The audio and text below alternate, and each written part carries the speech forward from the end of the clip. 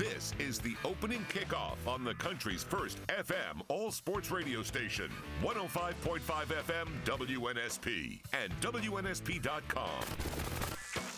The latest sports, news, traffic, weather, and timely guests with Mark Heim and Lee Shervanian. The opening kickoff. Here are Mark and Lee. And for the first time in many a day, the voice is correct. That's right. He's back, ladies and gentlemen. I'm Mark Heim. The distinguished gentleman to my right, for those without radio vision, is the one, the only, the Hall of Famer, Lee Shervanian. Thank you very much. I appreciate that. The Voice? Isn't that a TV show? What? The Voice. Yes. I've never watched it. It's a singing competition. You want to give it a go? I want to hear your USA chant because they needed a lot more than that this morning. And yeah, well, you know what it is. It's just poor scheduling. Don't be playing in the middle of the night.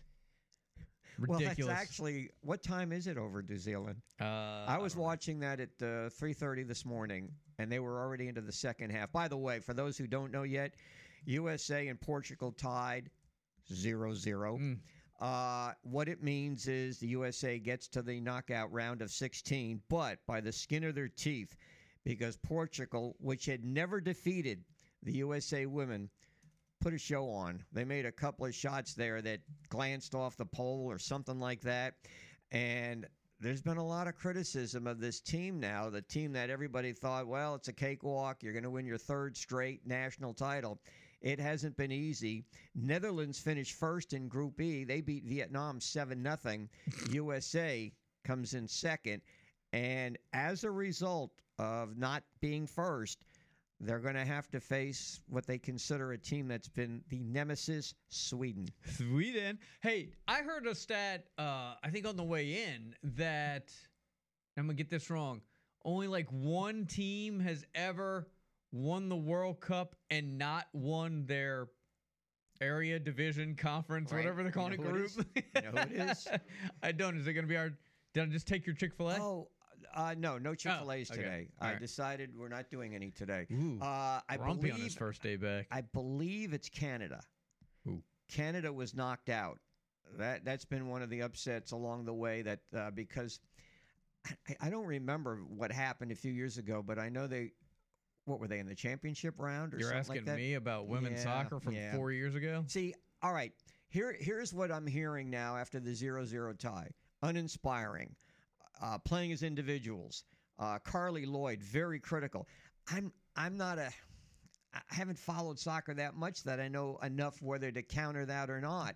I only saw about 5 minutes this morning, so that's not nearly enough. We do have the University of Mobile soccer coach coming on later, Mark. Maybe he can add to it, but it's quite obvious that things aren't going as well. Commentators were saying they expected a much bigger rout of Vietnam. Maybe the Netherlands, a draw, fine, but certainly not a draw with Portugal. Well, how come survive and advance only relates to certain instances? A lot of people are like survive and advance. Well, they survived and advanced. I didn't watch it. I'm not a huge fan. I mean, I mess around and USA, whatever. I was not about to sit there and watch it, get up early or stay up late or whatever your sleeping tendencies are. But how come is it when you get to like the NCAA tournament, it's just survive and advance? How come it's never, man, they're not playing as a team. It's really uninspired and they got to do better. That's what Carly Lloyd said, the great women's player. She said it was uninspiring. They're not playing as a team. They're playing as individuals. They're not playing to win. They're playing not to lose. That's a criticism, not playing to win. Playing not to lose to Portugal. Yeah, well. So, again, I don't know enough about the technique and the coach or anything like that. But and I listened on the way in to the syndicated show, and the guy was trying to give some play-by-play, and it sounded like Portugal was taking it to the U.S., but as it turned out, 0-0. And then his comment was, I feel sorry for the people who got up early in the morning to watch 90 minutes and not see a goal. Nah, you see, I don't buy that because, isn't there, you always run that risk when you when you watch soccer. I mean, when was the last time you've seen a zero? I mean, generally more times than not, the odds are pretty good that you're going to score points in football. Yeah. In basketball, even in baseball, there's probably a better chance of scoring a run in baseball than scoring a goal in soccer. 0-0 tie in soccer equate to as far as frustration? How about a 3-0 NFL game? Yeah. And when was the last time we seen one of those? I can't even recall. It's been a while. Or maybe there's been a few crappy games like, a team scored like, 6-0 or 6-3 or something like that. But, getting back to the soccer, I believe the next match is Sweden, and I think that's Sweden Sunday morning. Or see, here's where I get confused. Does it become Monday morning, and it's going to be like 4 a.m.? Oh, so I'll call you to I'll call you to make sure you're up watching it on a Sunday. I'm not sure if it said Sunday morning, so that would be what, after your late night Saturday? Yes. As you're getting in. Yes. All right. The local story, of course, Sterling Dixon, and Mark found out just a few minutes ago he is going to join us at 6:30 this morning. He's at Spanish Fort. They started practice. Reason they started this week is because they did not have spring football, so they get a week early. And we got a lot of local people coming on today, and Sterling will be among them at 6:30, telling us about Spanish Fort and why he decided to go there. Yeah, so looking forward to that. And again, when this happened, we had questions, right? Not only one, the timing, which I'm sure we'll get into Sterling about, but also the idea that he wanted to play bigger schools. My whole point when this story came out was, well, in about a year, you're going to be playing with one of the biggest schools in the country in Alabama. So it just seemed really irrelevant at that point. But we've always been fans of Sterling Dixon, so we're really excited to have him on and see if we can get some clarification on those issues. Meanwhile, yesterday, Baldwin County had media days for football. Pigskin Pete was there. He's going to join us shortly to talk about what happened there. And I think we have some comments, thanks to AL.com, from Perry Thompson, the Foley wide receiver, who was front and center yesterday and explained his decision to decommit from Alabama and go to Auburn. Yeah, so it was a big topic conversation yesterday and over the weekend, and it was very convenient that he would be at media days, so all the media entities could ask the obvious follow-ups. All right, so, Mark, this is in your something closer to home. Isidore Newman at your alma mater, right? No, I went there. Why do I always get that confused? Well, me and Peyton were like this back in elementary school, so I could see where that. But yes, I'm familiar with Isidore. I went there for 2 years back in the day. Oh, so you transferred? Yeah, you're a portal early. As a first grader, I felt like my needs were not being met, so I jumped in the portal. My brother and I did, and we found a home elsewhere. But which school did you wind up at? I was at a small school in Metairie. Okay, I didn't know. Until about 7th grade, and then I went to Jesuit. All right, but so you didn't transfer out of high school. This is grammar school. No. This was. See, I had to transfer not only in grammar school but also in high school, and I hated it. All right, the story is that there's a verbal commitment from a tight end at Isidore Newman High, which is the same school that produced Arch Manning, who's now on Texas. And over the weekend, an Arch Manning trading card set the record at an auction. Panini card, $102,000, $102,500. It beat Luka Doncic's card of $100,000. Already, the guy hadn't even taken a snap yet, and he had the highest out of the Panini collection. Yeah, I have no answer for that.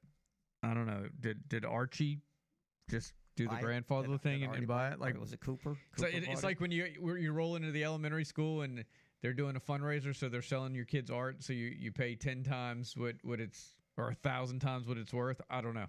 What's that got to do with the tight end? He's going to South Alabama. Okay. All right. Yeah, we three verbals yesterday. One was from the Newman tight end. Okay. Yeah, we started. I thought we mixed a couple of stories there, but yes, I don't understand why anybody would pay that much for anybody's trading card, much less. I mean, I love the Arch Manning story. Don't get me wrong, but there's nothing there that, to me, yet that warrants the idea of $100,000 on a trading card.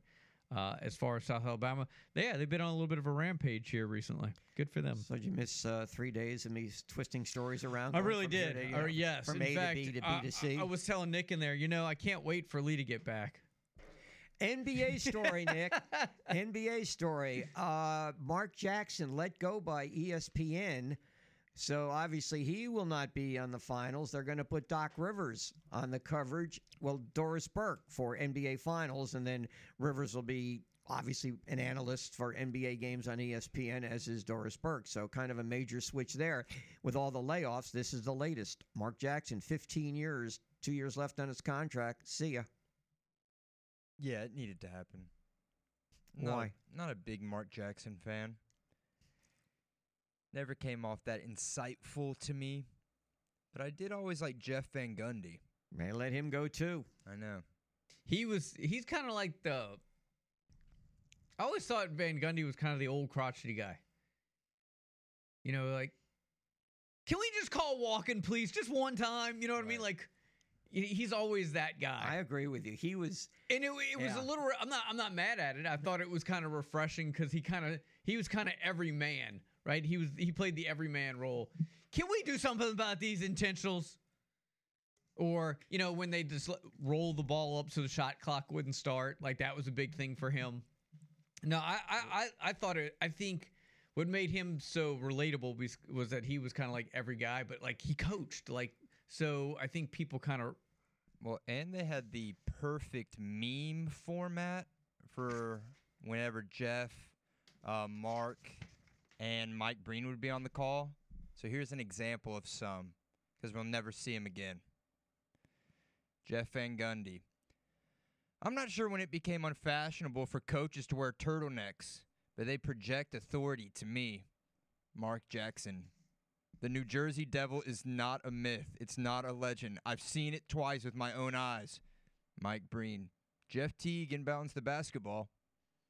So there's going to be no more of that crazy stuff. Here's another one. Mark Jackson. It was both, I think. There was an Alf puppet and somebody in an Alf costume. Jeff Van Gundy. In 1968, our neighborhood was terrorized by the Seaside Strangler. They never caught him. He's still at large. He could be anywhere. Mike Breen. And another 3 for Curry. There you go. All right. So we got a lot going on here today, clearly. So here's what's happening. Scoreboard, traffic, and weather next. Pigskin Pete's going to join us. Sterling Dixon back-to-back here on some high school sports. Baldwin County High School Media Days is done. We are now moving to Mobile County Football Media Days this week. So hang with us. They're going to join us next. Travis Ryer in hour number 2. Justin Ferguson on Auburn at 8 o'clock and Terry Curtis at 8:30. So hit us up in the app, WNSP.com. Off and running. The gang's all back. It's the opening kickoff right here on the sports station, WNSP.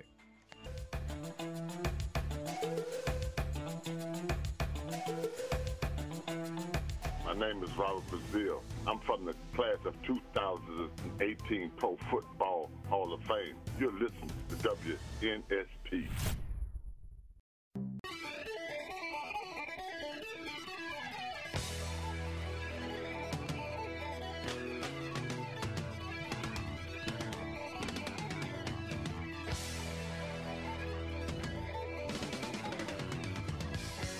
All right, 6:23. Welcome back in. The opening kickoff, Marcom. Alicia Ranian's back in the studios of WNSP. Thanks for making us part of your morning. Pigskin Pete joins us now. Yeah. Almost now. All right. He covered Baldwin County Media Days. And, Mark, our first high school football game this season will be Fairhope at Spanish Fort. Let's check in with Pigskin. Good morning, sir. How are you today? Good morning, Lee. Doing great. It's August, football season. How are you? Wonderful. Fairhope Spanish Fort's our first game on WNSP. It's a Thursday night game. What came out of yesterday's press conference about these two schools? Yeah, both of those two schools, Lee, if you look at, opening up a season, they've done that in a few years in a row now. And it's, two programs that's played great games. I expect no different, especially with the attention it's getting. Of course, I know that the big news yesterday is you kind of heard the rumor floating about we knew Sterling Dixon had 2 or 3 schools or choices that were in the air. Really didn't come toward the end of the media days. We found out where he's transferring from Mobile Christian to Spanish Fort. So that's a big hot topic of the day. And Tim Carter's got a good team down at Fairhope, and I'm not surprised anything with high school.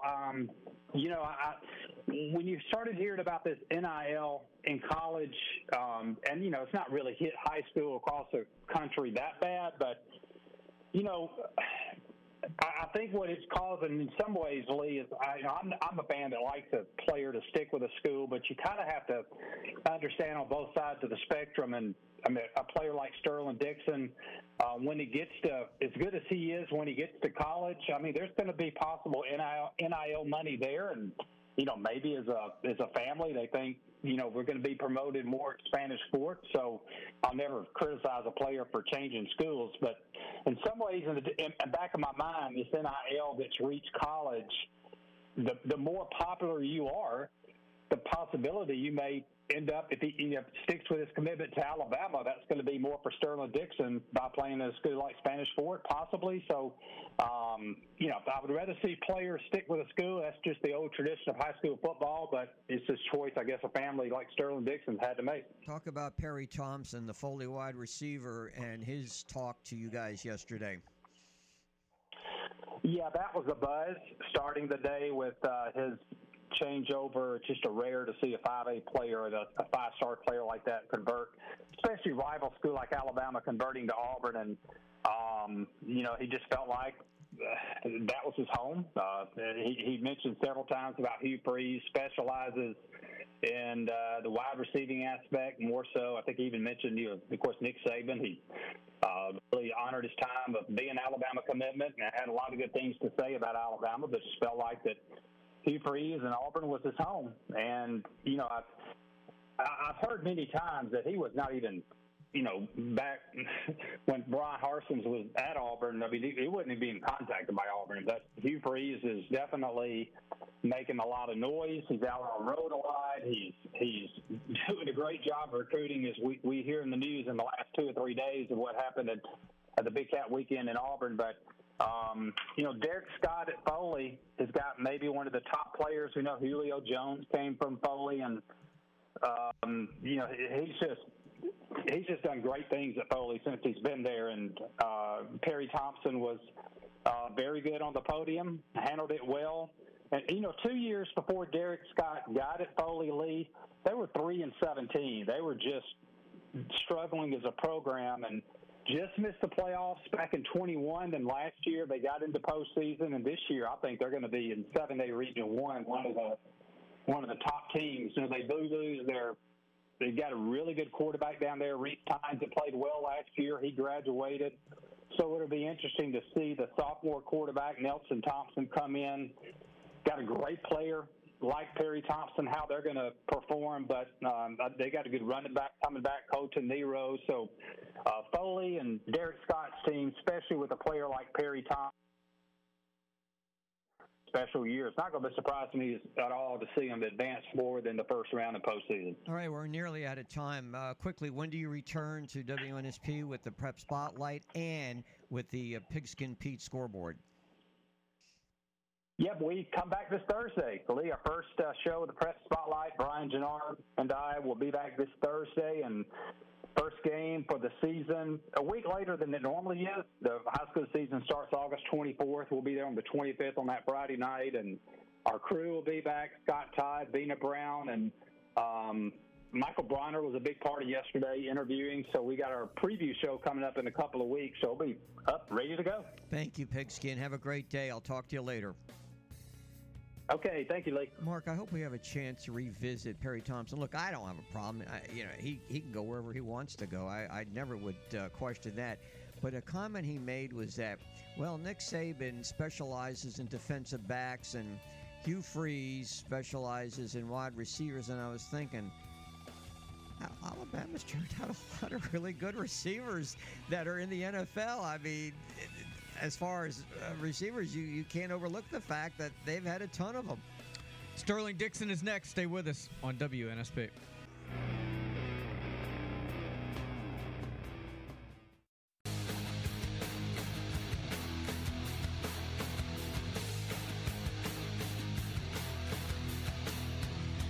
All right, welcome back in.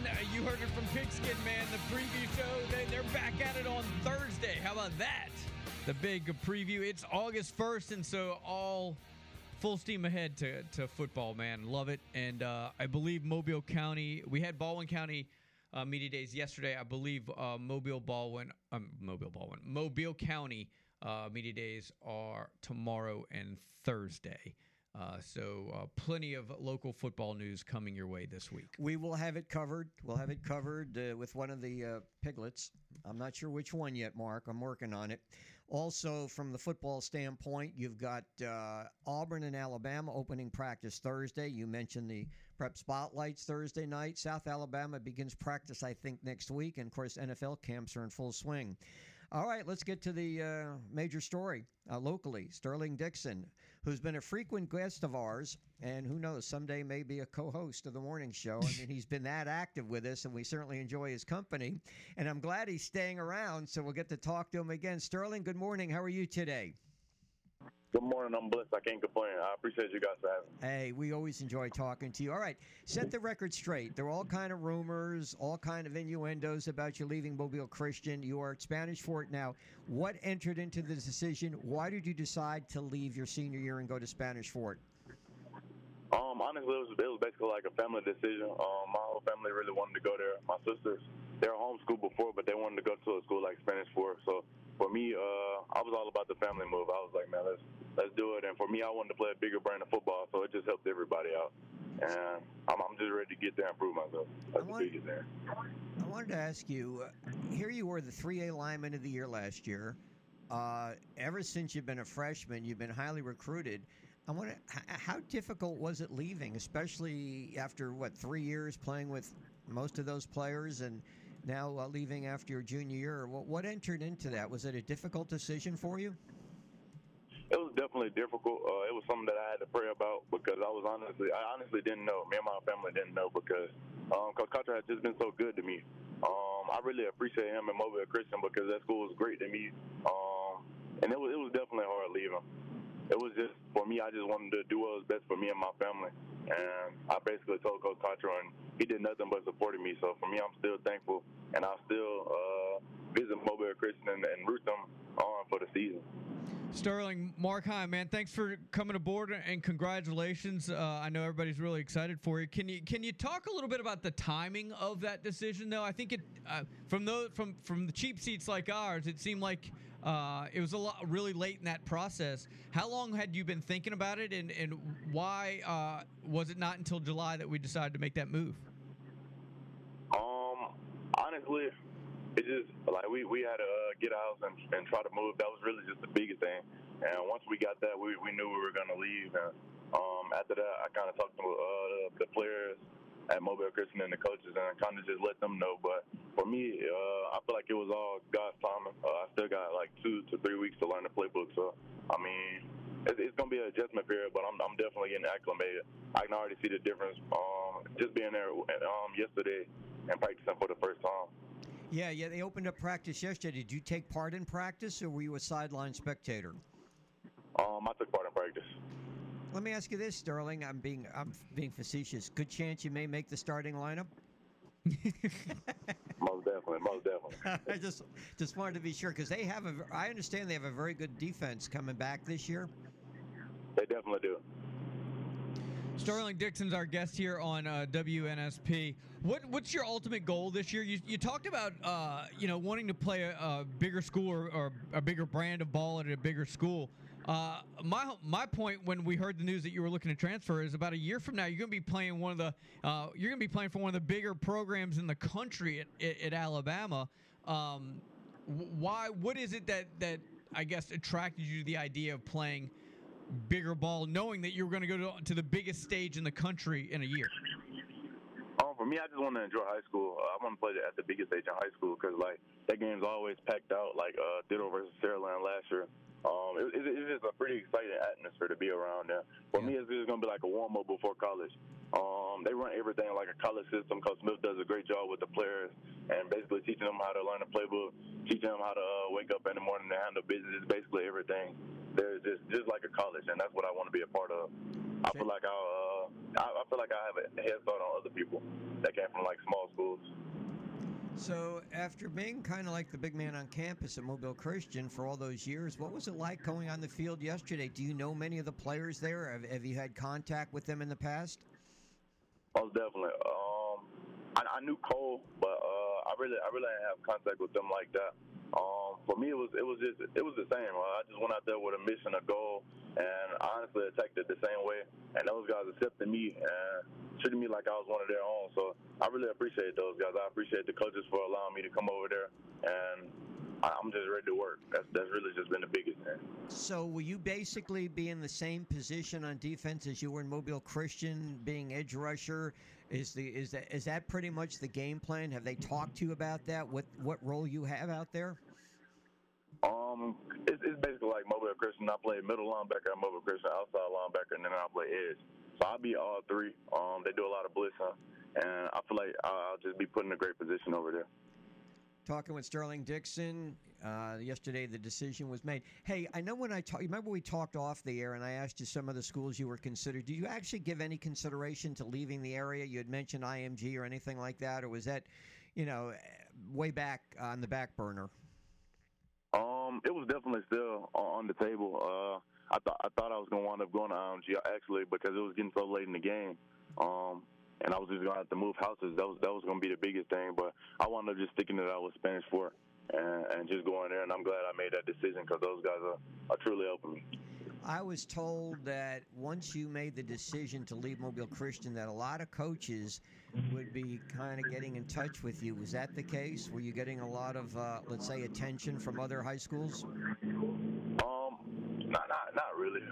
It just kind of died down. It's always gonna be rumors out there and stuff that goes on. But for me, it was always just business, man. I'm looking forward to just getting better, and that was the reason I left. I just wanted to better myself as a player and continue to just grow as a player. Hey, Sterling, I'm curious. I know social media sometimes can be a cesspool. Was the feedback you were getting overly positive or overly negative for your decision? Negative, positive, all that, but you really can't pay attention to it. You just got to kind of keep your head down, continue to work, and let everybody else do the talking. That was really just the biggest thing for me. Just trying not to respond. I read it, but I just never give a reaction. I just laugh. I'll be like, oh, okay. And that was just the biggest thing. Sterling Dixon joining us, and of course it's been a while now since you committed to Alabama, and we often talk about coaches when they get a commitment, they keep recruiting just in case. Do you still hear constantly from Alabama? I definitely still hear constantly from Alabama. They just called me yesterday. They try to keep in touch almost every day, so for me it's still a positive thing, and I'm just ready to go there and get on the field. In those conversations, did you guys talk about with Alabama coaches the idea of transferring, and did they support that decision, or were they indifferent to it? We definitely talked about it. I let Kevin Steele and Nick Saban know for pretty much a week before I was going to do it, but they wasn't supporting me. They just like, man, just finish your senior year strong, and from there we will be here, and we'll just get on campus and get to work. That's going to be the biggest thing. So, well, I'm sorry, Sterling. Well, we'll be out there for a game day. It's going to be early, I think, when we go out there. So I'm hoping I'll talk to Chase about this, getting you in the Air Sports One with us. I mean, you're like a pro. So we want to keep you on the show and wish you the best. And so you're actually suiting up now. I know they started practice. So you're out on the field banging heads with some of your teammates? Most definitely. All right. What jersey number are we wearing this year? I switched my number to 10. I feel like that's a great number. It's kind of a linebacker's number Reuben Foster wore. It's a number I love, so I can't wait to get on the field and just get out there and to play with those guys. Is there a chance you may play some offense like you did at Mobile Christian? Is that a possibility? Nah. We got the starting 11 offense is pretty good. They got great tight ends, great O-line, and they're returning like 4 running backs, so they're going to be good this year. Hey, congratulations on all the success. Best of luck, of course, at Spanish Fort. We'll be in touch, and we always appreciate you having time for us here on the opening kickoff. Most definitely. I appreciate y'all. Thanks for having me. All right, man. Have a great week. That's Sterling Dixon, ladies and gentlemen. Spanish Fort's Sterling Dixon, number 10 I might add. How about that? First game on WNSP. Many, many games this year that'll be broadcast. Fairhope at Spanish Fort. We will also carry the Saraland at Spanish Fort game this year, and I haven't looked down the whole schedule, but we will have a game day out at Spanish Fort.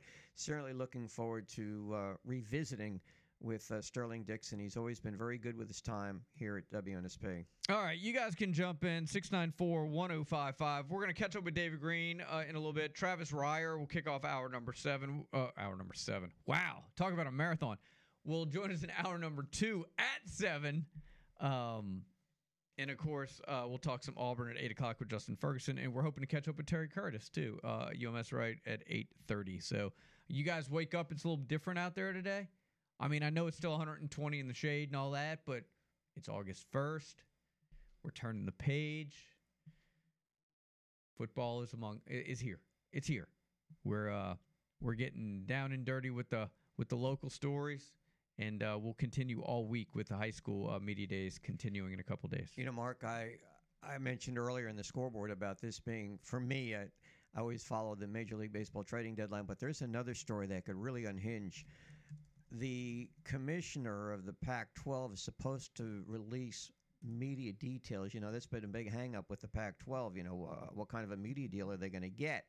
We already saw where Colorado is leaving, and this could, if it doesn't meet to the approval of some of the other teams, this could precipitate another move or two of other programs and pretty well bring the Pac-12 down to its knees. So I don't know if it's supposed to come out today or tomorrow, but with anticipation, this could be, I would say, quite a thorn in the side of the Pac-12 if it is not met with the, let's say, approval of some of the other schools that are still remaining in the Pac-12. You got to believe that the schools already know what he's going to say, right? I don't know. I have no idea because you would it's been hope so. Everything's been under wraps about, and it's been a long process trying to work out a media deal, TV contract, and you know this guy was brought in because of his, let's say, access to media, and I think he had been involved in that. But so far, nothing has come out. And, you know, as this Pac-12 decides to disintegrate. Now, there are other schools out there they could go and get, but it would really water down the conference if you're going to bring in an SMU or some of the other schools that have been mentioned. But if this does not, and when I was saying about reading stories that are out there, that if this contract is not conducive to schools making a lot of money, you might see Arizona decide to switch. And if Arizona switches, what happens to Arizona State? And all of a sudden, you're left with maybe 6 or 7 schools in the Pac-12. All right, here we are, 6:45. We're going to wrap up hour number 1 here on a Tuesday edition. It is Tuesday, right? Yeah, it's Tuesday. Lee, I'm asking the wrong guy. That guy's been off forever. 4-day weeks. I love it. All right, you're kind of like that guy. There was a guy I used to work with who had so much vacation, so instead of taking a vacation, he would just take a vacation day a week for Mark, 30 weeks. I have actually thought about that. I've given that a lot of consideration, and this vacation I was supposed to take in August has kind of melted down, so maybe I'll do that. Take 1 day off a week. Just take 1 day off a week. All right. If you can do it. It's good stuff. All right, the opening kickoff right here on the sports station. Stay with us.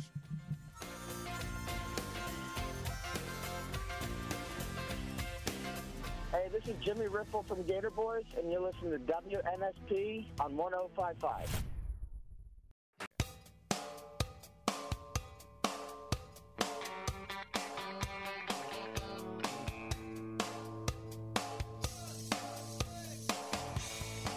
All right, 6:50, wrapping up hour number 1 here on a busy Tuesday edition. Mark, Lee, Triple G, all in the studios of WNSP. All right, it's time now for our law firm investment with David Green of the Green and Phillips Injury Law Firm to get some answers to some questions. David, welcome to the show this morning. Good morning. Good morning, fellows. How are y'all today? Wonderful. It's great to have you back with us. Well, obviously, school's back. That's something we ought to address right now. As far as driving safely around school zones, what do we need to tell our drivers out there? Well, I think we just need to pay attention to where we are. That's one of the main things you can do at driving anytime, but especially right now, you've got a lot of children that are getting off the bus. They're walking down the sidewalks, going across crosswalks, entering the school. And so, Jenny, anytime that you're around a school zone, you really need to make sure that you're following the rules, following the speed limit, paying attention to your surroundings. Many times you'll have a child that steps out in front of you, and we just don't want anyone to be hurt, especially our precious children. Indeed. So I had an issue I wanted to ask you about from a lawyer's perspective. Driving in the fast lane, and I usually leave about 2 or 3 car lanes behind because I don't want to be right on the bumper of the car in front of me. So many times on a recent trip I took, there'd be a vehicle in the passenger lane that would cut in front of me and see that little tiny opening. And then as soon as they got in there in front of me, they brake because they're right on top of the car in front of them. So I wondered if I'm not paying attention, I lose a second or two, or I'm doing something else, and this car in front of me, which just cut in front of me to get into the fast lane, brakes, and I don't brake in time, who's at fault if there's an accident? Well, it's most of the time if you hit someone from behind, then it can be determined that you're at fault. But that really it depends. Hate to say it like that, but really depends on more of the details. But it very well could be your fault if you rear end someone, and so you really don't want to let that happen. You want to make sure that you're really keeping a lot of distance in between the vehicles. Depending on if you're in the fast lane, you really need to have I think the numbers are 10 feet per 10 miles an hour. So basically, if you're talking about if you're 70 miles an hour, maybe you should have 70 feet in between. So you really need to make sure you have plenty of room in between you. I know you can't always predict someone. I know we were traveling recently. I saw the same thing happen. And so once again, it goes back to the initial thing we talked about, really paying attention to what's going on, staying off your phone. I know you weren't on your phone, but staying off your phone and just paying attention to the roadway 100%, not playing with a radio, not really talking to folks that are in the car. Certainly talking to them is probably okay, but looking over at them, but really paying attention to that roadway because things can happen so quickly when you're on the roadway. So, David, to a follow-up to Lee's scenario, so I'm driving along, and he jumps in front of me, even though I got plenty of space between me and the next car. He jumps in front of me because Lee, he's very impatient. And he has to get to where he's going, and then for whatever reason, the cars in front of him jam their brakes. He jams his, but because he just jumped in front of me, I don't have the reaction time, and I run into the back of him. I can't really prove that he jumped in front of me, so it's going to be my fault, right? Well, if it's Lee, it probably is his fault. But no, I'm kidding. That's a tough one. That's a tough call, and I know it's really tough for the courts if you have a situation that even gets that far. But generally, if you rear end someone, it's going to be your fault. And I know there's some different opinions on that, and I know that some of my friends on our defense side, great guys and girls that defend these cases, say that's not really how it is. But that's a tough one. That is a tough call, and just don't do that again, Lee. If it was my fault, would you still defend me? Would you still take the case? Don't do it. Don't do it. We would get you someone very qualified. Oh, there it is. So that man just took out his wallet, grabbed a buck, and passed it. Hey, if the truth be known, on the trip, like five and a half, so I actually did try to pick up my phone, and my wife just jumped my case and said, it's against the law in Alabama. So I quickly put it aside and never touched it again. So, hey, David, with the football season starting for you, this is kind of like a first. Son's out of college, no Saturday football for you. Do you kind of feel lost? I really do. I'll tell you what, I really do. The first time in many, many years that we don't have a high school or a college football player. We have a middle school player and have an 8th grader at St. Paul's. But it's going to be unusual not following the Argos or not sitting right there on the side. But I'm sure we'll be watching the Argos, University of West Florida, and all the great players, Will Breland, and all the other players that are great friends of ours. And so we've still got a lot of local players that are involved that play for West Florida. And but we'll be watching some other games.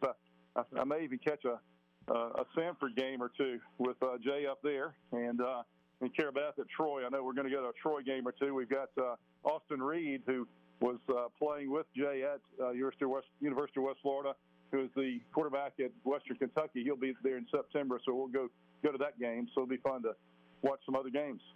David, as always, we really appreciate it. To get in touch with you or Will or any of other fine attorneys, ones that would be defending me, then what do we do? Well, it's very simple. You go to greenphillips.com. You can call us at 251-300-2000, or you can stop by 51 North Florida Street here in Midtown Mobile, or the Forbes Building in downtown Birmingham. You never need an appointment at Green & Phillips. Thank you, my friend. We'll talk to you soon. God bless, fellas. Take care. Bye. All right, coming up, Travis Reier at 7 o'clock. We will talk some World Cup women's soccer coach over at Mobile. Brian Person, he's going to join us at 7:30. Justin Ferguson at 8 o'clock. Terry Curtis, the UMS coach, at 8:30. You guys can continue in the app at WNSP.com. If you missed our interview with Sterling Dixon, fear not. You can go online a little bit later this morning and listen to that in its entirety. We'll tell you how. But great stuff. We asked him all the questions that needed to be asked. He answered them. The biggest questions for me were the timing, which was late July. I mean, he was in practice with Mobile Christian, and the idea about playing for a bigger school a year from playing on the biggest stage you could potentially play on in college football. And one thing we probably did not, but we've mentioned it earlier, I did a week or two ago when we got the story, is can he play immediately? And the fact of the matter is I understand his mother is living over there in Baldwin County, so it's not a problem at all for him just to go out there and start suiting up and playing. Yeah, so little change in the dynamic there. And this is just kind of where we are in athletics. We often talk about whether the NFL or college is kind of imitating the other. Well, it now seems high school is very much taking on a very college football feel. Last week, Terry Curtis was honored with one of the highest awards you can ever get, National Coach of the Year. But the more I thought about it, we're going to have him on later.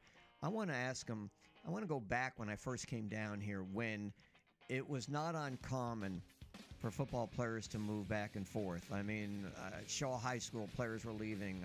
Baker, it was not uncommon for Baker kids to move to Murphy.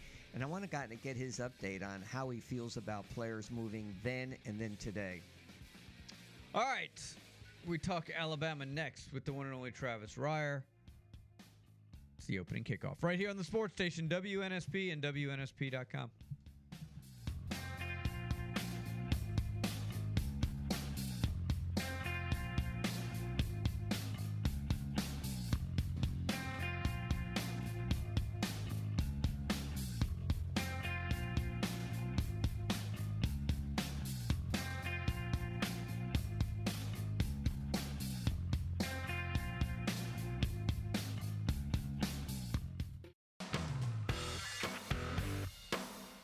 This is the opening kickoff on the country's first FM all-sports radio station, 105.5 FM WNSP and WNSP.com. The latest sports, news, traffic, weather, and timely guests with Mark Heim and Lee Shermanian. The opening kickoff. Here are Mark and Lee. Indeed, here we are. The gang all back together. I don't know if Lee ran out of vacation days or ran out of money or both, but he's back in the saddle after a few days off. It's hour number 2. Thanks for making us part of your morning. Can I tell you one of my money stories? If you sure. All right. So we're up in the Canton area, and maybe you as a parent can maybe feel the same. I would never let my they're not children, but no matter what, pay. And to me, I was always raised where my parents always took care of me, right? Okay. And I'm sure you do the same thing. You go out to dinner, you don't have Alex pick up the tab, right? It'd be nice change, but no, I do not. All right.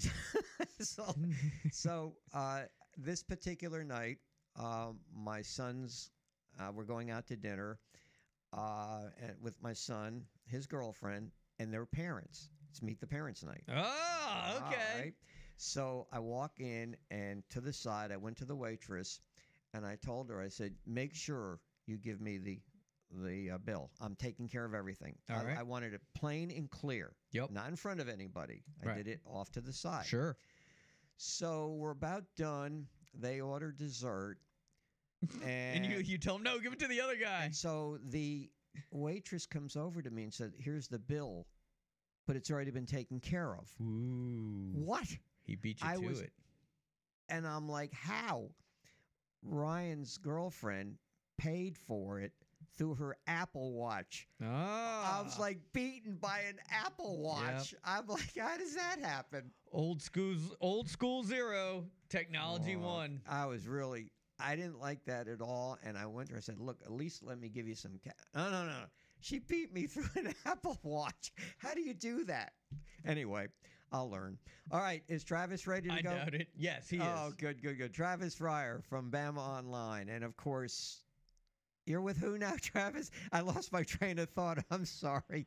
On 3, right? On 3? On 3, exactly. It came back to me. I was totally into that other story I was telling. It's good to have you back with us. How you doing?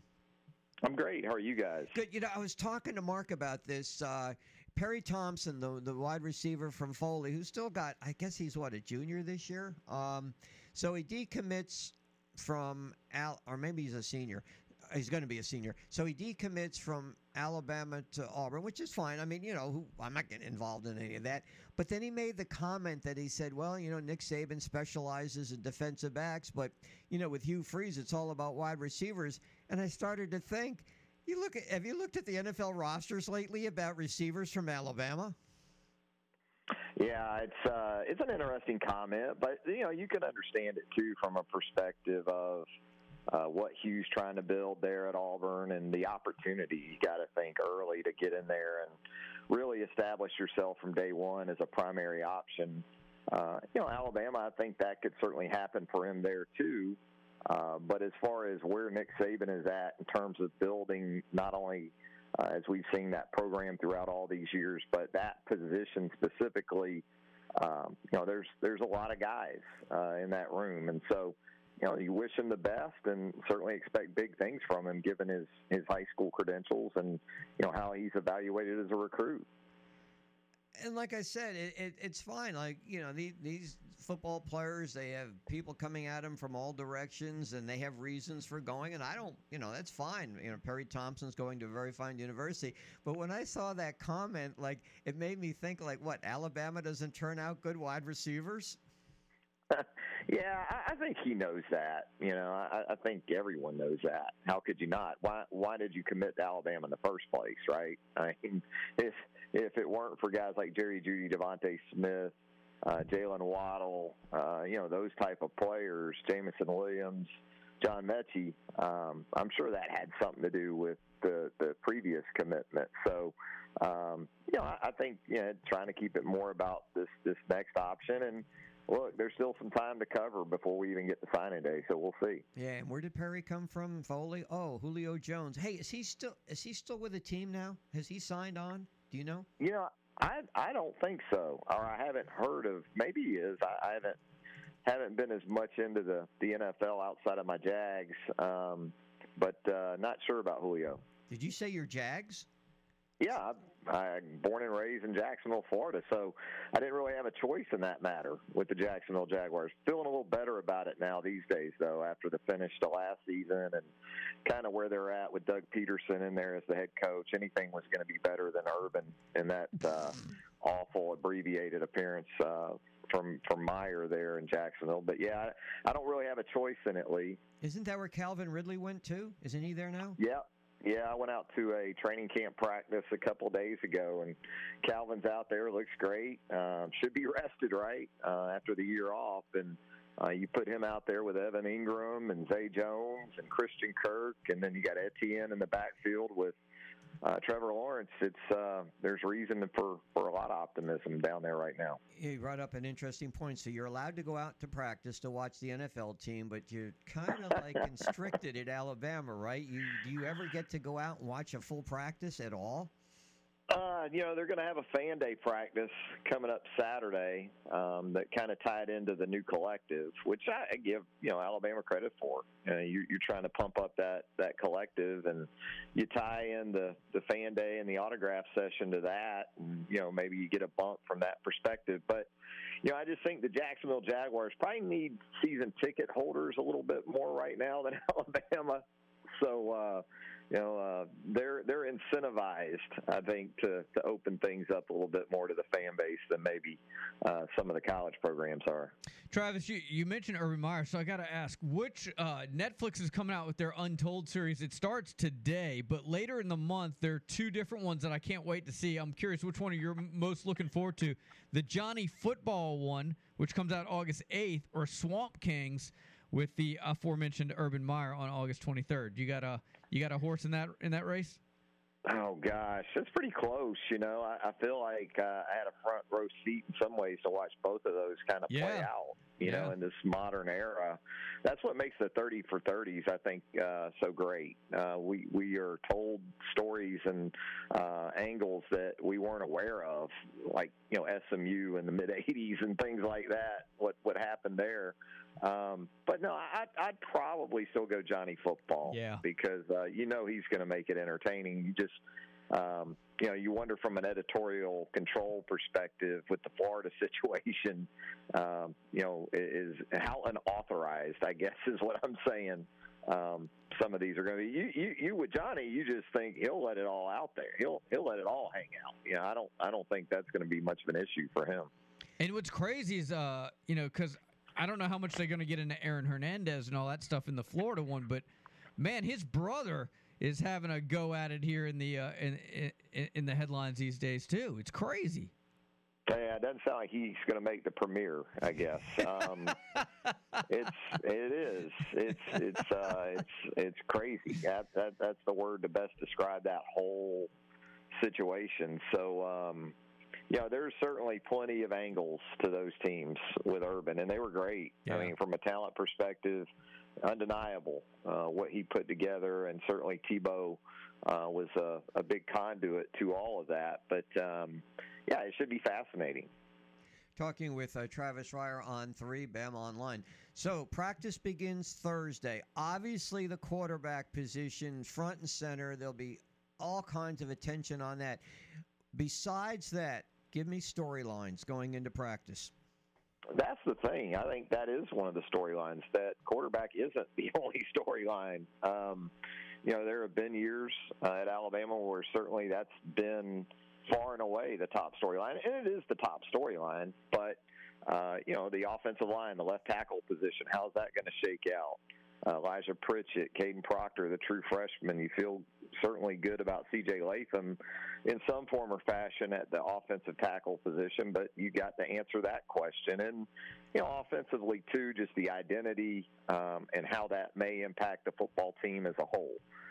Getting back to more of a committed approach to the run game, and first and foremost trying to establish that physicality, reestablish it, I guess you could say, on the offensive side.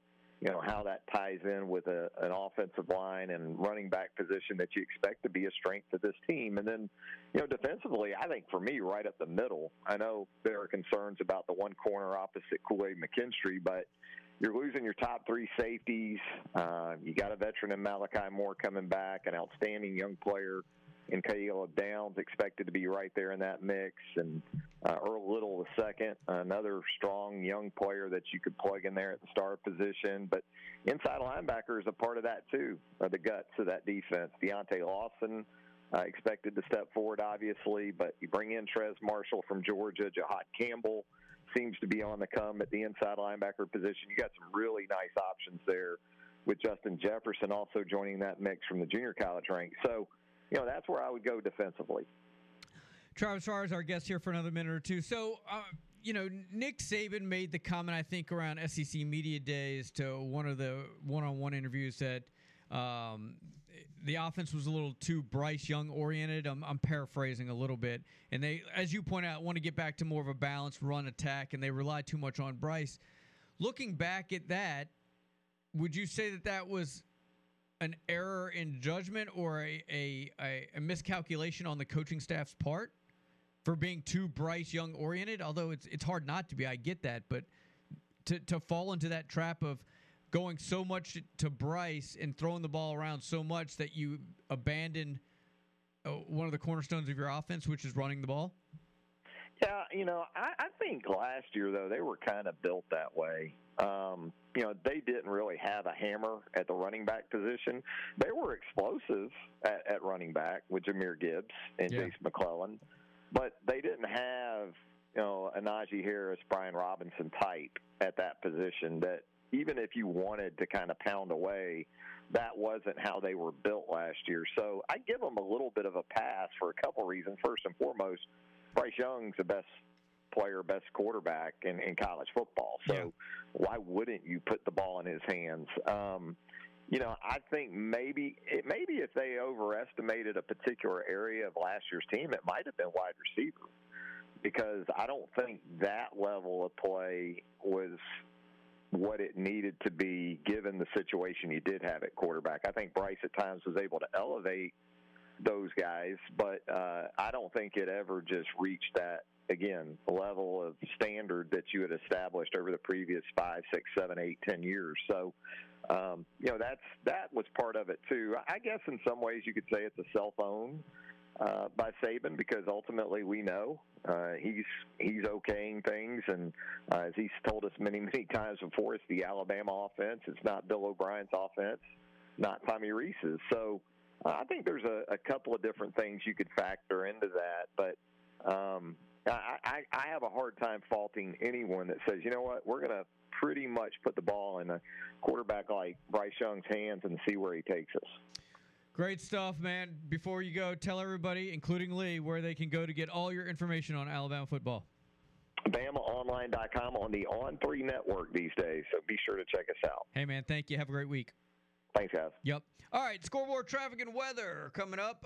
You guys can jump in at 694-1055. Did you see Dan Lanning's comments, by the way, about Colorado bolting for the Big 12? We might have to get into that a little bit. I think he was ill-advised on that because they do face Colorado this year, right? So why give them extra, even though they weren't good last year? They got like 51 newcomers on their team, and by the way, they were rated 24/7 number one in transfers as far as the class, and I'm talking about 4 stars, 5 stars. Auburn was 4th. LSU was right up there at number 2.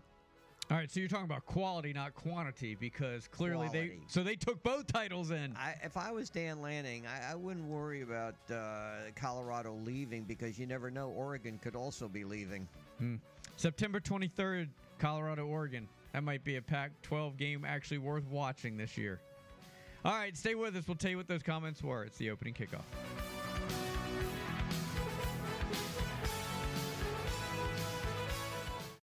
Hi, this is Monty Burke, author of Saban, The Making of a Coach. You're listening to WNSP Sports Radio 105.5 FM.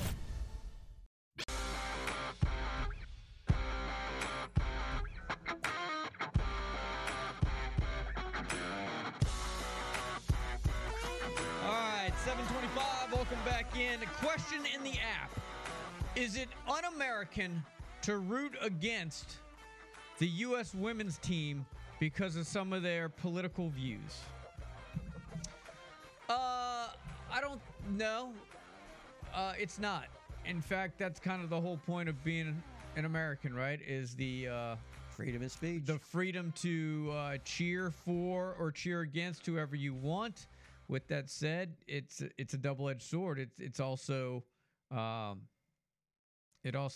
same ability or freedom or whatever word you want to use is extended to those people on that team for having those political views. Any in particular that was brought out in the app lately? Because I haven't heard, I haven't really followed. No, it's the same old stuff. I mean, in the first, there were some headlines that ran. I didn't really buy into it all, but I think there were some cameras on the U.S. women's team in their first game while the national anthem was playing, and I don't know how many of them, but not all of them had hands over hearts and were singing. They weren't openly defying or taking a knee or anything like that. But that got a little traction. None of that stuff really bothers me. Either I cheer for a team I want or I don't. Either I like them or I don't. I understand why people have a problem with it for sure. But that would be my answer to that. Well, for the most part, and you brought this out a while back, that whenever our country is fielding a team, whether it's the Olympics or World Cup or things like that, you just root for them. It's just natural. Now, I could understand, let's say, for instance, when they take on Sweden. If we have people here in the United States who are from Sweden or have relatives playing for them, I could understand them rooting for it. I haven't been aware of the political views. Again, the USA, some of the women have come out in the past, obviously with political views about so forth. More recently about who the former president of the United States was, like that became an issue. The USA women have been very much involved in trying to get more money. I don't consider that a political view. I just feel that since they've had success, maybe they feel they should get as much money as the men's team, which has not had much success. But Carly Lloyd, who I really respected and has certainly been a mainstay of women's soccer. Now she's more a commentator. She's out of the game. But she came out, and this is something we're going to discuss at 7:30 with Brian Person, the University of Mobile women's soccer coach. She feels that the women are not playing to win these days. They're just playing not to lose. And then she had some other comments that went further than that maybe they're more concerned about off-the-field issues than they are on the field. That's something that struck a chord with me, like, where is this all going? Because, quite frankly, the women have not been dominating at all. I remember the first game, Vietnam, listening to syndicated shows say, we're going to get 7 or 8 goals. We're 6.5 goals favored. They only had 3.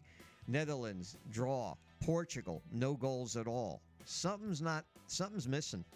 Man, we got to get like Hugh Freeze out there to run the offense or something. Why Hugh Freeze? Maybe Lane Kiffin can start calling plays. This is ridiculous. Defense is stout apparently, but offensively, we just need to find an offensive guru, an innovator. Somebody get Bobby Petrino on the phone.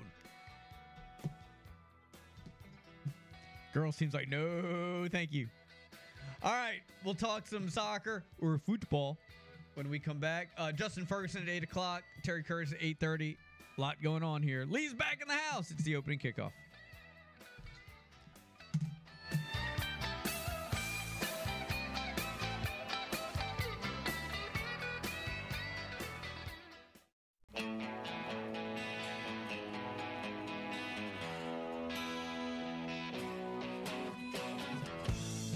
All right, 7:32. Welcome back in. The opening kickoff continues here on the sports station, WNSP. All right, for one of the very few times, Mark and I have been talking about women's national soccer.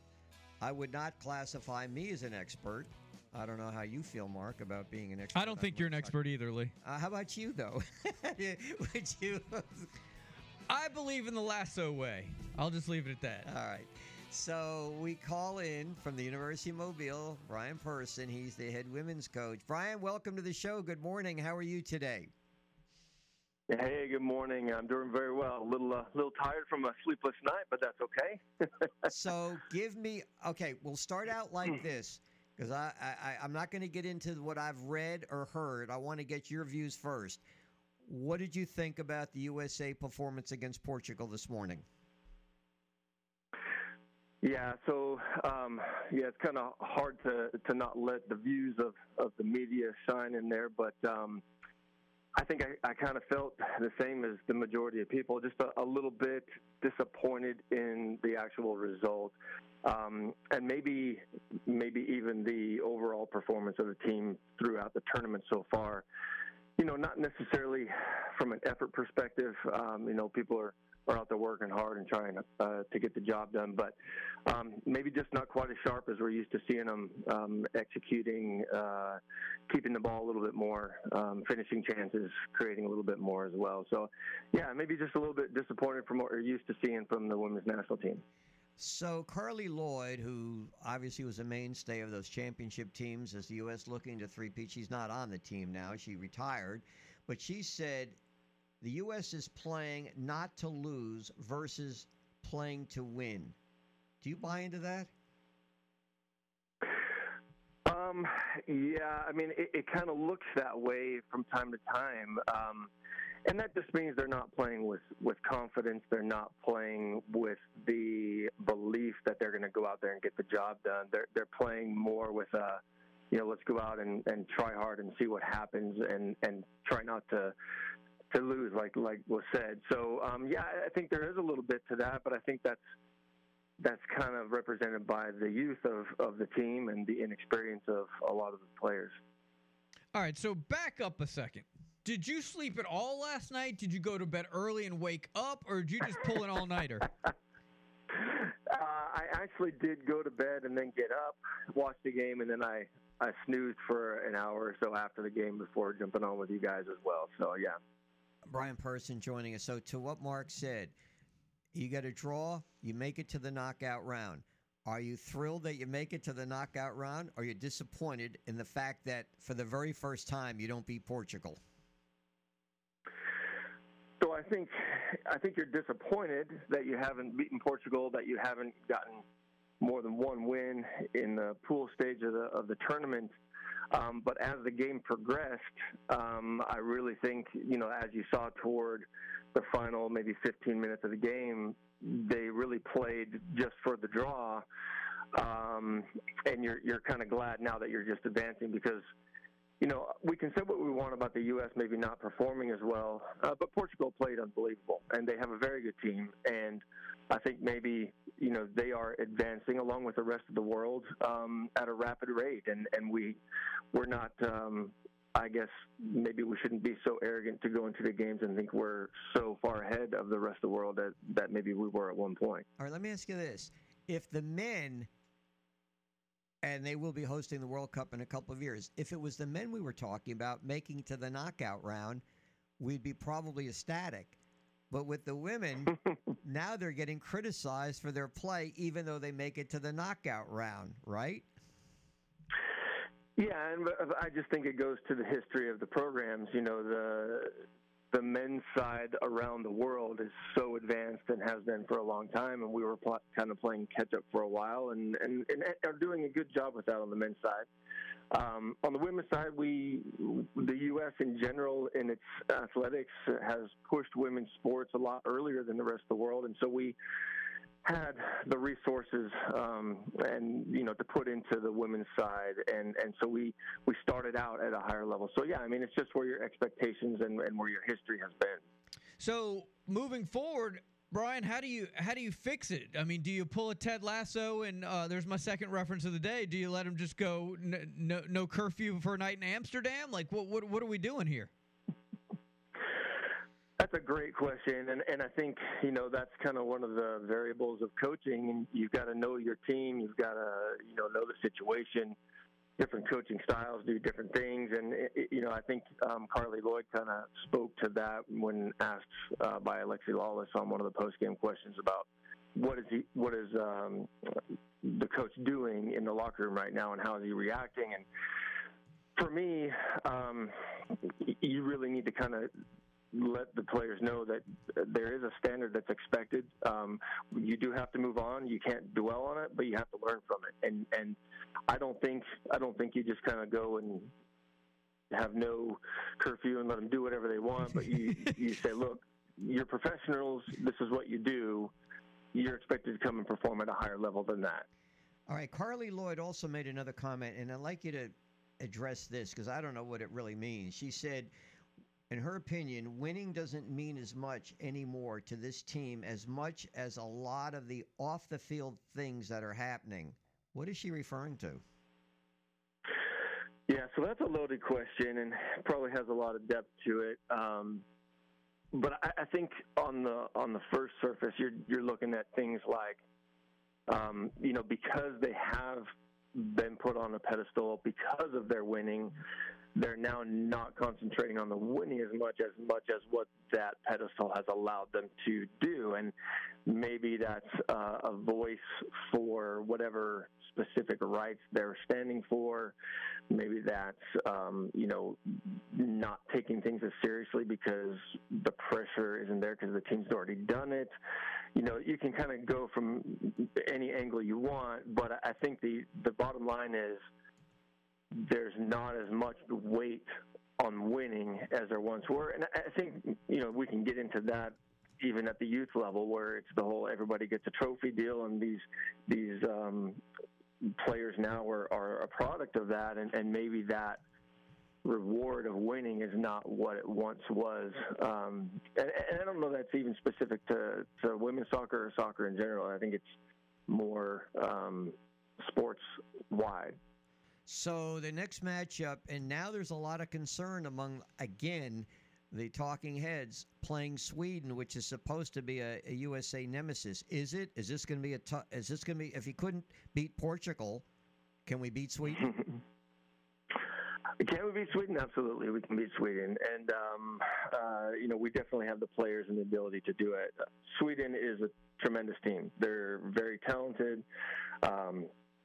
disciplined. They know how to play. They're familiar with the U.S. And, we have a history with them with not only friendlies, but World Cups and other competitions. And so I do think it will be a very difficult game because they will be very prepared for our team, and they are very, very talented. Brian, this is a loaded question just for fun. Do you think you could do a better job coaching this team than the guy who's coaching, and I don't know his name? I can't pronounce it. I'm not prepared to say that. No, it's not my level right now. And, obviously there are things that I have my opinions on, but I would not say that I would, with confidence, jump in and do a better job. That's not something I'm going to say. This would have been considered a major upset if Portugal beat us. But, Mark, you brought up earlier about another country that a defending, I don't know how you worded it, but it was an upset, and that was Canada. Wasn't Canada being ousted kind of an upset? Absolutely, yeah. They're defending Olympic champions, and for them not to get out of the group stage definitely was a surprise, and I don't know that too many people saw that one coming. All right, before I let you go, just a word about your team. You start practice, I think, this week, Mobile? Yeah, we come into preseason on Thursday, and we have our first training sessions on Saturday. So, yeah, we're excited to get going. Real young team. 19 new players to add to the group from last year, which was 16 new players. So I think we're only going to have 2, maybe 3 seniors this year. And so it's a young team, but yeah, definitely looking to build on a solid season last year. So I'm looking forward to it. Hey, right. Mag. One quick question. If the U.S. does not win, what country does the World Cup? Ooh, that's a great question. If we're going by the form of the teams right now, you gotta like Japan and their ability to play and get the ball in the goal. Even though Spain took a nice loss to Japan, Spain is very talented. And then you also have the likes of Germany and Sweden too. Very, very good teams. Hey man, go get some sleep. Well, I appreciate it, guys. Thanks for having me on. Yep, enjoyed it, man. Thank you. All right. You don't tell me to do that. I got up early to watch it. Oh, wait a minute. I'm always up that Yeah, you're always up that early. Right. Yeah. And occasionally from time to time you might doze off during the show, so I give you a pass. There are times that maybe the next segment could happen. Well, it's an open segment, so in fact, let's just do this now. So we have an open segment. You guys can jump in at 694-1055. We had Sterling Dixon on earlier today. He's going to be rocking the number 10 jersey for Spanish Fort. Pigskin kind of recapped the Baldwin County Media Day. His show, The Prep Spotlight, is back this Thursday. Man, it's August 1st, and all signs point to football. So we'll take your calls next, 694-1055. The opening kickoff, wrapping up hour number 2. Justin Ferguson on Auburn and Terry Curtis of UMS Wright in hour number 3. Lee's back. Woohoo! Right here on the sports station, WNSP.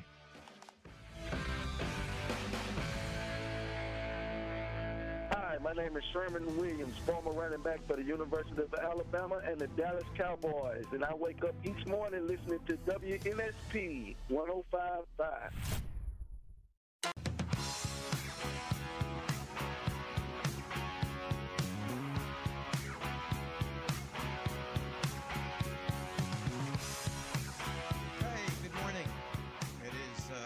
About 7:46, so we do have some time to talk to you. You got any thoughts on, did anybody out there join Brian Person and get up this morning and watch soccer? Did you? I'd like to hear from you. Give us a call if you did. I'd also like to hear your thoughts on how the team is performing, good, bad, or indifferent. No, I didn't get up. I will not get up on Sunday either. What time do they play on Sunday? Like 4 a.m.? 3 Central. Yeah, it doesn't matter. Whatever. No, not doing it. Now, what time did you get up this morning? You may have seen like the last 10 seconds of it? Or? No. Look, when I get up in the morning to come do our show, I'm getting up in just enough time to do everything I need to get here. I'm not having breakfast. I'm not turning on the television. When you're here, I sleep till 5:15. When you're not here, I get in earlier. Yeah, to prepare. I don't normally, and you know this, I don't really harp on what others are saying on the syndicated shows, but as I had the obviously our station on CBS because I wanted to get updates. I left when it was 0-0. I got here, it was 0-0. But in the interim, I was listening to the CBS. They had a guy's name is Herrera. He was sitting in for Amy. And the entire time, he's calling on his listeners to call up and tell him why he should like soccer. And, after a while, I just got so bored with it because my point was, his indication was, I don't understand the game. I don't really care for it. Well, then you don't have to watch it. But yet he kept updating the scores, doing play-by-play. Nobody's forcing anybody to watch. If you don't like the sport, nobody's forcing you, holding a gun to your head. You have to watch it. There's a lot of sports that are out there that I know, Mark, you don't care for. Nobody's forcing you to watch it. And I don't. Talk about it. I know you I'm don't. my own man. You are. You and Gundy? Yeah. Okay. So fine. I don't watch a lot of soccer. Hardly at all, except when we get to World Cup or Olympics. I take an interest as you do. Patriotism, root for your team. I don't worry about the political stuff that's going on. I just want to see us win. Hey, on a very different note, did you guys see where Pee Wee Herman died? I did. You remember Pee Wee? I do. I never. Was that before your time, Nick? Technically, yes, it was before my time, but I am familiar of the works of a Paul Rubens. Yeah. I was trying to think if I've ever actually seen him. I mean, bits and pieces, but never watched a full show that he was involved with or a movie. Looking back, it's amazing how. How old was he? He was 70. He had a private bout with cancer. Didn't let anybody know. But what's crazy is you look back at those movies, because he did 2 of them in that show, and they're so absolutely ridiculous. Yet he became known worldwide for playing Pee Wee Herman. It's just fascinating to me. Were you a big Pee Wee fan, Nick? Did you go back and watch the show because like you said, it was before your time? I've only seen the movie. I didn't watch the show. Lawrence Fishburne was on the show. Every once in a while, you'll see that meme. Yep, I did know that. You think Lawrence Fishburne would appreciate that in the next interview he does? They're just kind of running through all the great works he did. And so tell us about your decision to be a part of Pee Wee Herman's franchise.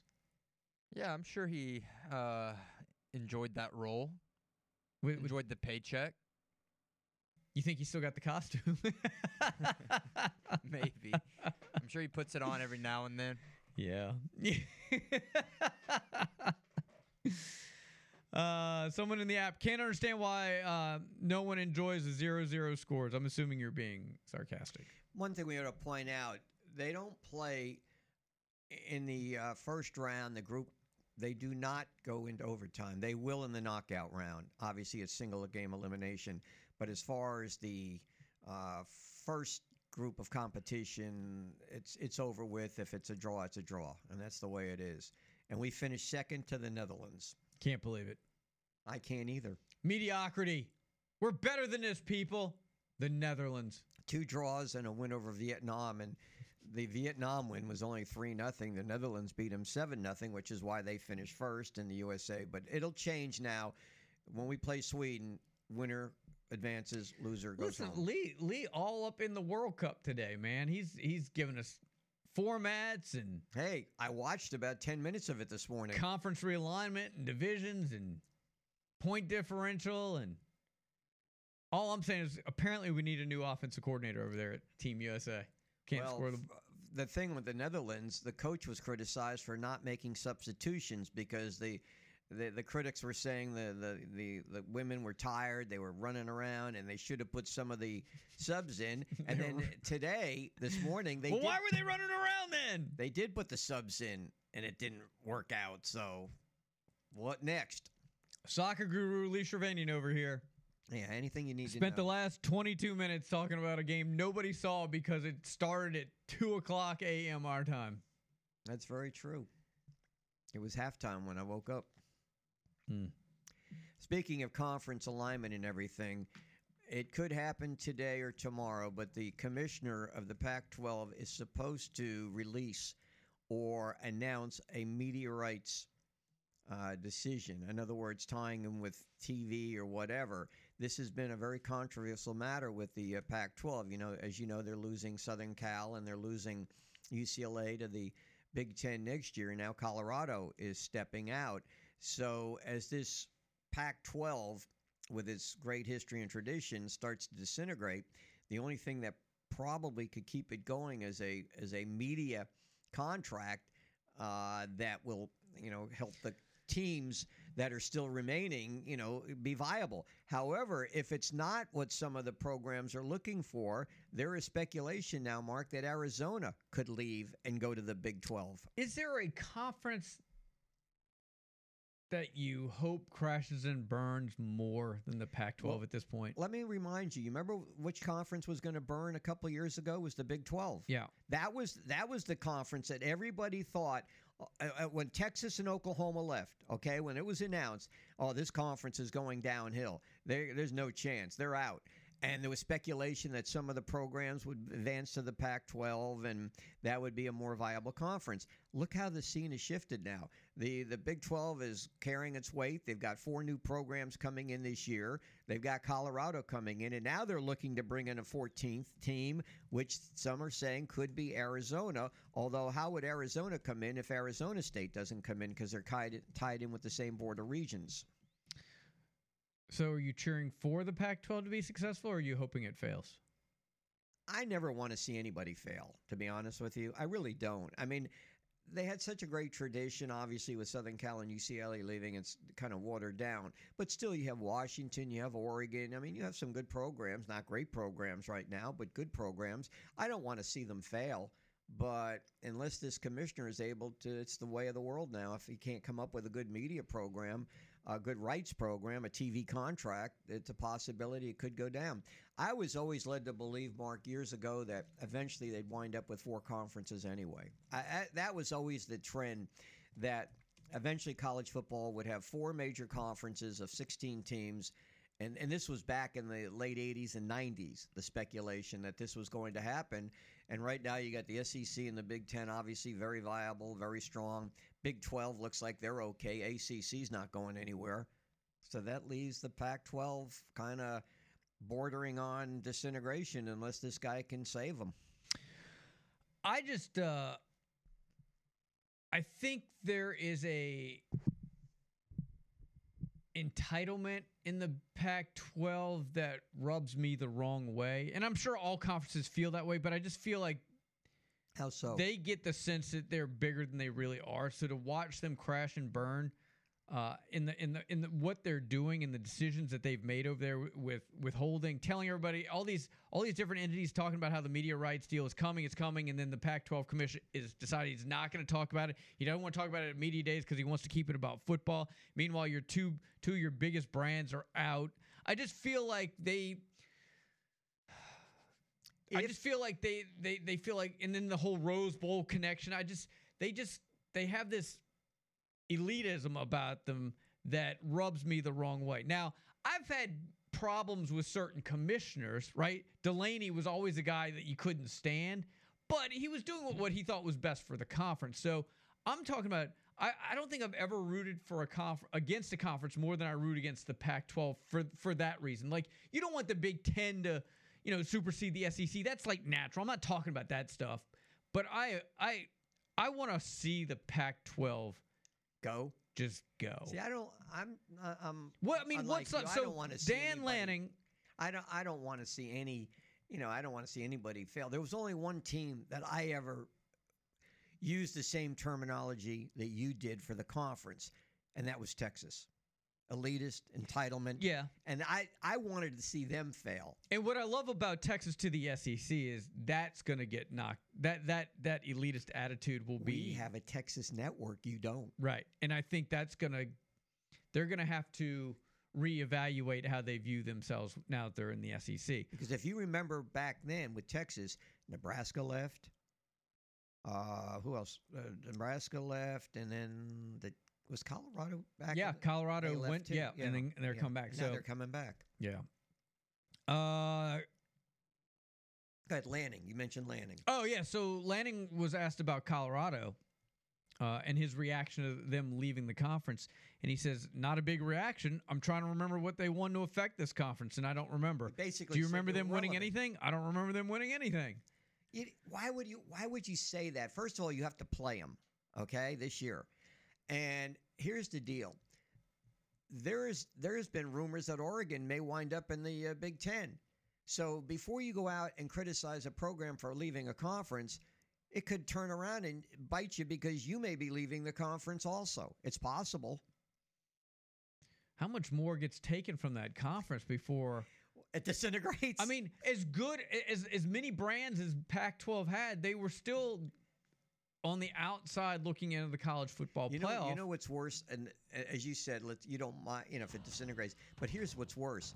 So what if it survives? But SMU, San Diego State, schools like that. That's not like the Pac-12. The Pac-12 has lost it when Southern Cal and UCLA left. That's lost a lot of its bite to it. That's the way I feel about it, and it makes it almost irrelevant. All right, we switch gears. We talk some Auburn next. Justin Ferguson set to join us, and Terry Curtis also in hour number 3. We'll find out what's in store for the Bulldogs this year, and obviously Terry, very impressive honor here this week as well. So we'll get to all of that coming up in hour number 3. Continue with your comments in the app at WNSP.com. The opening kickoff. Mark, Lee, Triple G, right here on the sports station, WNSP.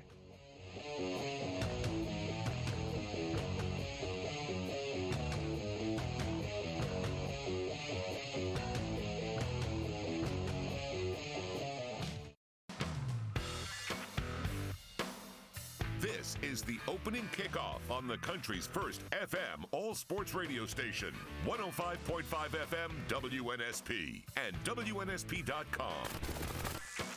The latest sports, news, traffic, weather, and timely guests with Mark Heim and Lee Shermanian. The opening kickoff. Here are Mark and Lee. All right, 8:04, hour number 3. The man, the myth, the legend is back in the house. Ran out of money, ran out of vacation days, whatever it is, but Lee's back. No, thanks to the Apple Watch, I didn't run out of money. Oh, right. Do you have one? Do you have an Apple Watch? No. No, you don't. I haven't worn a watch never even heard of it. Since I got my first cell phone, I think. Never even heard of one. Didn't even know they existed until this weekend. You people, you see what I'm dealing with here? All right, Mark. So why don't you and I, and maybe we'll even invite Nick to the next soccer match. We'll have a get-together at 2 in the morning. Yeah. Root on the USA against Sweden. How's that? Yeah, I'll pass. That's a hard pass. What we're going to do now is bring in Justin Ferguson from the Auburn Observer. Oh, what a weekend. Big Cat Weekend. Justin, were you at Big Cat Weekend this weekend? Yeah, I was around for sure, and it was definitely a huge weekend for Auburn. I mean, not only do you get DeMarcus Riddick to flip earlier in the week from Georgia to Auburn, Big Cat Weekend, you get a huge Perry Thompson flip from down there where you guys are, and then also pick up Malcolm Simmons from right down the road. So probably the biggest weekend for Auburn recruiting in a very, very long time. Justin, I said this after the first big news of Riddick. If in 3 or 4 or 5 years or whenever it is that Hugh Freeze and Auburn are competing for SEC titles or national championships or whatever, we're going to go back to this weekend and say this was the start of it all right here. I agree. I mean, because that's the thing about Auburn is just that, you know, they need to get closer and closer to Alabama and Georgia and LSU and Texas A&M for that matter in terms of recruiting. And, you know, you got to get the dudes. And I think the most impressive thing so far is that Hugh Freeze and the staff have been able to convince kids to jump on board with them before they even play a down of football this year.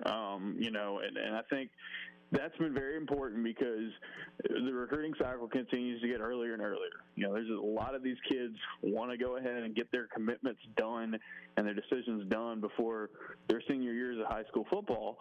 And if that's the case, you don't have time to wait around and you know, show off what you can do on the field in the fall because a lot of your class is going to be you know, already decided before you even get to September. So the fact that Auburn was able to do that without putting out a product on the field yet, I think is pretty impressive. So tell us, what's special? What do they do on Big Cat Weekend? What are some of the activities? What brings this all together and they get these highly starred players coming in? What makes it special? Yeah, Big Cat Weekend is a very laid-back weekend in terms of what they do. It is a Saturday where it's a barbecue. It's like everybody comes to just it's laid back. It's not a lot of football stuff. It's get to know the current commitments more, get to know the current players more, the coaching staff. They do activities this year. One of their big things they did was a scavenger hunt all across campus. It's a good way to get them to learn campus and all that, which is something that's it's a pretty popular move that they've done. Yeah, and then they go, everybody's probably seen the pictures now in the video of Hugh Freeze getting thrown into the pool at the rec center. It's that kind of laid-back thing where it's not a whole lot about football, and it's more about just, hey, you're about to go play football this year. You're coming up on your season. We're coming up in our season. Practice is right around the corner.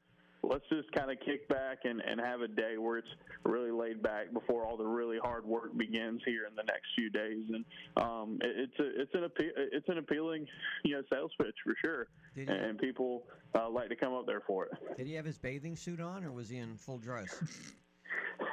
I think he might have had shorts on, but I think they were all around in that area.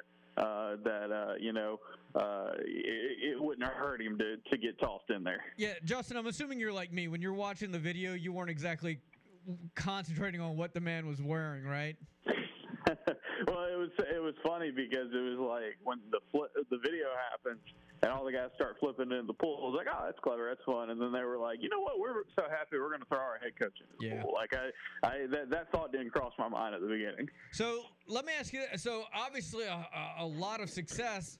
The obvious question that I don't know anybody has the answer to is how is he doing this? How is he beating Alabama and Georgia? And better yet, how is he flipping guys that were originally committed to those schools? Yeah, I mean, I think it's everybody's on the same page at Auburn now. I don't know how big of NIL has been a factor for these guys. I know it's going to be a factor for sure, and I think Auburn is they've got their affairs in order when it seems to be like everybody's kind of pulling together. The administration, the NIL collective at Auburn, the coaching staff. I think everybody's kind of cooperating right now, and so I think Auburn's been able to kind of have some more success on the recruiting trail because Hugh Freeze, that's the thing about Hugh Freeze and the staff. They take recruiting super seriously, especially compared to the last staff. But I think just in general, it's just something they've talked about from day one that they need to do. I mean, you would go, and I'm sure you're going to see some of this, probably in fall camp. There would be times in spring practices where we would be out there, and in the middle of practice, you would see Freeze get pulled off to the side to talk to a recruit on the phone or something like that. And I think they put such a high priority on it, it really helps. And then the other thing is when you look at Perry Thompson and you look at DeMarcus Riddick, a couple of things these guys have said since making their decisions are basically like, hey, I could go to Alabama, I could go to Georgia, I could win a lot, I could go to the NFL, and all that's appealing. But I think there's an appeal for these guys that, they've just found the right dudes to kind of tweak and say, hey, you want to come do your own thing? You want to come help Auburn get back to where it used to be, instead of being just another 5-star at Alabama or Georgia. While that's a great thing to be, it's just another 5-star at Alabama and Georgia. I think you get the attention and the kind of, the status, I think, at a place like Auburn, especially right now. I think that appeals to a lot of kids. I would agree with you there, too, but based on rumors and innuendos I hear, and none of it confirmed, isn't NIL the main reason? That's the reason that they're doing as well as they are? The money issue? I think NIL. I think Auburn getting their act together in NIL is definitely a huge reason why it's working. Now you got to have the coaching staff to, do the work on the recruiting trail, and you got to be able to convince kids to give Auburn a shot. But yeah, Auburn has definitely got their NIL in line. There are people who are donating. There's a higher number of people donating than before. Big money boosters have gotten behind this football program and just said, hey, we believe in what's kind of being built right now, because I think a lot of people are frustrated with what's happened in the last few years. Isn't it crazy how things change so quickly? It wasn't that long ago, I feel like we were talking about Hugh Freeze pulling in the number 1 ranked recruiting class at another school. That certainly had a different feel to it, right? Because there was all these accusations of things going on there. And probably a lot of what was going on there is just kind of run-of-the-mill, above-board stuff today. Just the constant changing of the landscape in college football never ceases to amaze me. Yeah, no, you're absolutely right, because I was talking about that with somebody the other day. I mean, Hugh Freeze has had stuff in his past that had nothing to do with recruiting and all that has gotten rubbed folks the wrong way, and stuff that he's had to apologize for in the past. But if you look at just the recruiting stuff and the recruiting, you go, yeah, you're absolutely right. A lot of stuff that he got accused of doing and things that went ugly at Ole Miss in recruiting now, like that stuff isn't necessarily the worst thing in the world now in terms of getting punished. And so, yeah, I mean, you got to stay ahead of the curve. And I think a guy like Hugh Freeze that connects pretty well with players and families, armed with NIL, I think is a pretty big weapon on the recruiting trail. Justin Ferguson talking Auburn with us from the Auburn Observer. All right, practice starts Thursday. Obviously, quarterback position is the number 1 priority. Talk about that and also some of the other storylines that you'll be following. Yeah, quarterback's going to be huge, obviously. Peyton Thorne coming in. He's been here since the beginning of the summer. Can he do enough here in the next few weeks to win the starting job like a lot of people think he has a chance to after transfer from Michigan State? And how much are we going to see Robbie Ashford take that step forward? Awesome runner, we all know. Great. I thought he did a great job of kind of leading Auburn through some tough times last season, played through injury. But the passing numbers just have to go up if he has a chance to be a starter on this team. Other storylines, obviously, got to keep an eye on Jarquez Hunter, if he's going to be available all throughout fall camp and just kind of what his status will be. So that'll be a big one. Everybody will have their eyes on Thursday. Other ones, can Auburn find some playmakers, a wide receiver to step up? They went out and got 3 more transfers after spring ball. Which one of those guys can feel like they can take that next step? They got 2 pretty big battles, I think, on the offensive line at guard. So who pulls off the guard battles? Bringing in some new blood at edge rusher and linebacker after spring ball. Can that group kind of get together? Auburn's front 7 was not very good last year in terms of production. Can they find the next level? And I will say one of the most underrated things about this team this year, and I think it's getting overlooked, is Auburn's got the chance to have one of the better secondaries in the SEC. They were a good pass defense last season statistically, and they brought pretty much everybody back. They got more depth. They got some young players they really like for the future. So keep an eye on that secondary. I think they could be a real weapon. If Auburn overachieves this season, I think it's going to be because of what they do on the back end of their defense. Look, I know there's a ways to go, and you haven't had a chance to view the quarterback, the newcomer from Michigan State, but do you have a gut feeling as to which of these quarterbacks will have an edge going into that first game? Yeah, I feel like it's going to be Peyton Thorne when it's all said and done. I think when you look back at Hugh Freeze's track record at Ole Miss and even to Liberty, when he has transfer quarterbacks in, those guys usually win the job. You got to go back to Bo Wallace, back to Chad Kelly, obviously Malik Willis at Liberty. When there's a transfer in the mix, that guy almost always gets the call. So I keep going back to the fact that Peyton Thorne was brought in by Auburn for a reason. They went through spring practices. They knew what they had, and they felt like they needed more. Just that kind of straightforward way to look at it, it would say that Peyton Thorne would be the favorite. However, if Robbie Ashford can throw the ball better, if he's fully healthy and can be throwing the ball better than he did last season, he's going to put up a really good fight. And I think even if he doesn't start this year, I think Auburn's going to find ways to get him on the field. Great stuff as always, Justin. With Auburn ramping up practice, here we go. How can people get the latest and greatest? Yep, auburnobserver.com. Sign up there. We will be running specials for fall camp that go live tomorrow. So check us out tomorrow morning, I think is the best way. If you want to save save a couple bucks on your subscription. Everything we do gets emailed to your inbox. We're going to have practice observations on Thursday and Friday. We'll have podcasts. We'll have a ton of coverage from Auburn football fall camp. So it's the best time to sign up. Check us out. Like I said, tomorrow morning, auburnobserver.com. If you're a new subscriber, we can save you a couple bucks on it. Hey, man, take a breath. Here we go. I hope you got all that vacation in. Yeah, pretty good summer. Got some good vacation. Sound like Lee did too. Yeah. But it's time to roll. Hey, man, we appreciate it. We'll be in touch. Yeah, absolutely. Thank you, guys. All right, scoreboard, traffic, and weather, Lee. Yeah, we got to make up for those lost scoreboards. I was thinking the same thing. I'm glad you. Yeah. So you missed a few yesterday. You and I are so much alike. You missed a few yesterday. They just flew by you. Yeah, but anything that was worthy of a scoreboard while you were gone was talked about, analyzed, and debated. How about that? Put me in my place. No, just different strokes for different folks. For instance, if you weren't here, we probably would have spent the good portion of the day talking about Pee Wee Herman. Oh, I'm glad I'm here then. I know you are, but what am I? Stay with us.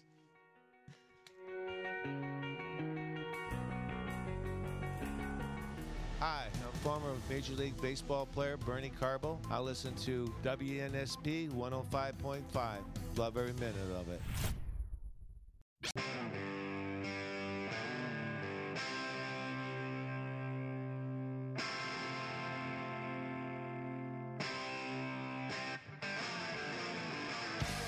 All right, 8:24 here. Got some time. You want to jump in? 694-1055. That's the number. The NFL, or maybe I should say CBS, has just announced this morning that CBS Sports League and Nickelodeon are teaming up for the first ever Super Bowl alternate telecast with, you guessed it, the slime-filled presentation. How about that? Who's doing the play-by-play? They got somebody already? I don't. Let me see if that apply? one's. You want to do the slime-filled present? Sure. What's that? Maybe SpongeBob and Patrick on the call. You think? SpongeBob, Patrick, and Lee Shervanian. Is this going on at the same time as the Super Bowl, or is it the night before, or the day before? No, it's the alternate broadcast. It's going to happen live. You know how this Nickelodeon's been doing a game a year or two games? I realize that. So now they're doing the Super Bowl. They're going big time. Wow. Slime makes everything better, apparently. I'm not watching this. So if the Saints, I'll be watching. Is that what you're going to be watching? Maybe. No. So if the Saints aren't in the Super Bowl, you would not switch to Slime Ball? I would not be switching to the Nickelodeon broadcast of the Super Bowl. Have you ever watched Nickelodeon at all? For what? Like what? What's on there now? That would catch your attention. It's been a minute since I've been on Nickelodeon. Usually it's a result of my kids having been watching. Like Fairly Odd Parents? We missed the Paw Patrol. That's a little after our time, thank God. I don't know. Rugrats? We did Rugrats for a minute. We did maybe a minute of SpongeBob. Nothing. Cat Dog? No. I don't know what we saw, to be honest with you. Nothing that stuck with me, clearly. But you'd watch the alternate telecast of the Super Bowl? Maybe. No way. Yes or no? Not maybe. Yeah, have a stance. Come on. Come on, Nick. You're so wishy-washy. Seriously. It depends what cartoon characters they have on the call. And if they're better than the cartoon characters that they have on the other one.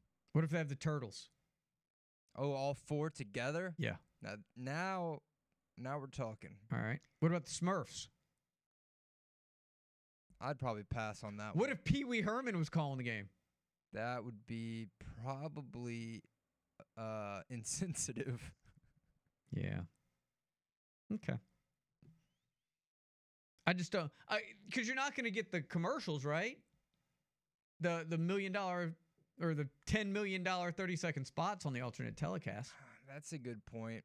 I don't know. They might show them. It's all owned by CBS. See, my problem with alternate broadcast, especially if a team I'm following or I'm a fan of, I don't want that to distract from my main focus. Right? It's like I can do all that. You want to do the slime in a game that I don't really have a vested interest in? That's fine. Maybe it'll add to the entertainment value. But when I'm locked in, I'm locked in. So you're telling me you're going to be upset when on the last second game-winning drive while Desmond Ridder is marching down the field, but we can't see it because Cosmo and Wanda are doing a dance on the 50-yard line? Yeah, exactly. And someone's explaining the whole idea of what a touchdown is? Yes. That would be that would be an issue for me. Who is Instead of timeouts, they have slime outs. So who's Atlanta playing since you put Desmond Ridder in there? Who are they playing? He caught it. He's quick. That dude was picking up what you were putting down. Who are they playing, wishy-washy? They're playing the Jacksonville Jaguars. And there's a Triple G guarantee, baby. Calvin Ridley winds up MVP. Wouldn't that be poetic? And if the Falcons are up 28-3, I'm calling you. Terry Curtis is up next right here on the sports station WNSP.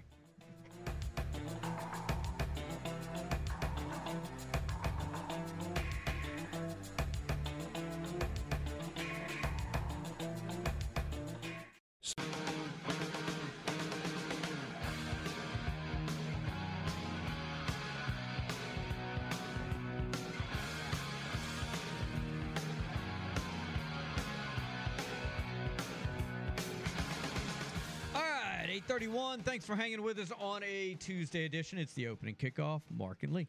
Want to welcome in our special guest, the longtime coach at UMS Wright, the winningest high school football coach in the state of Alabama, Terry Curtis. Coach, good morning. How are you today? Doing great, guys. How about y'all? Congratulations. When I saw that, I was so happy for you. You were named the National Coach of the Year. I believe you got the award. Was it last week you went, Terry? Yeah, it was it's been last Thursday now. Days kind of run together. Last Thursday in Lincoln, Nebraska. Did you go out there? Yeah. Wow. They had eight finalists out there from all over the country and brought all 8 in and made a big deal with it. It was quite a banquet. A lot of good coaches out there. Did you have to wear a tux? No, coat and tie. All right. So I don't know. Look, I know you've gotten a lot of awards. Can you get an award higher than this? National Coach of the Year? I mean, is this like tops them all? Well, probably not many, but that's a big honor. But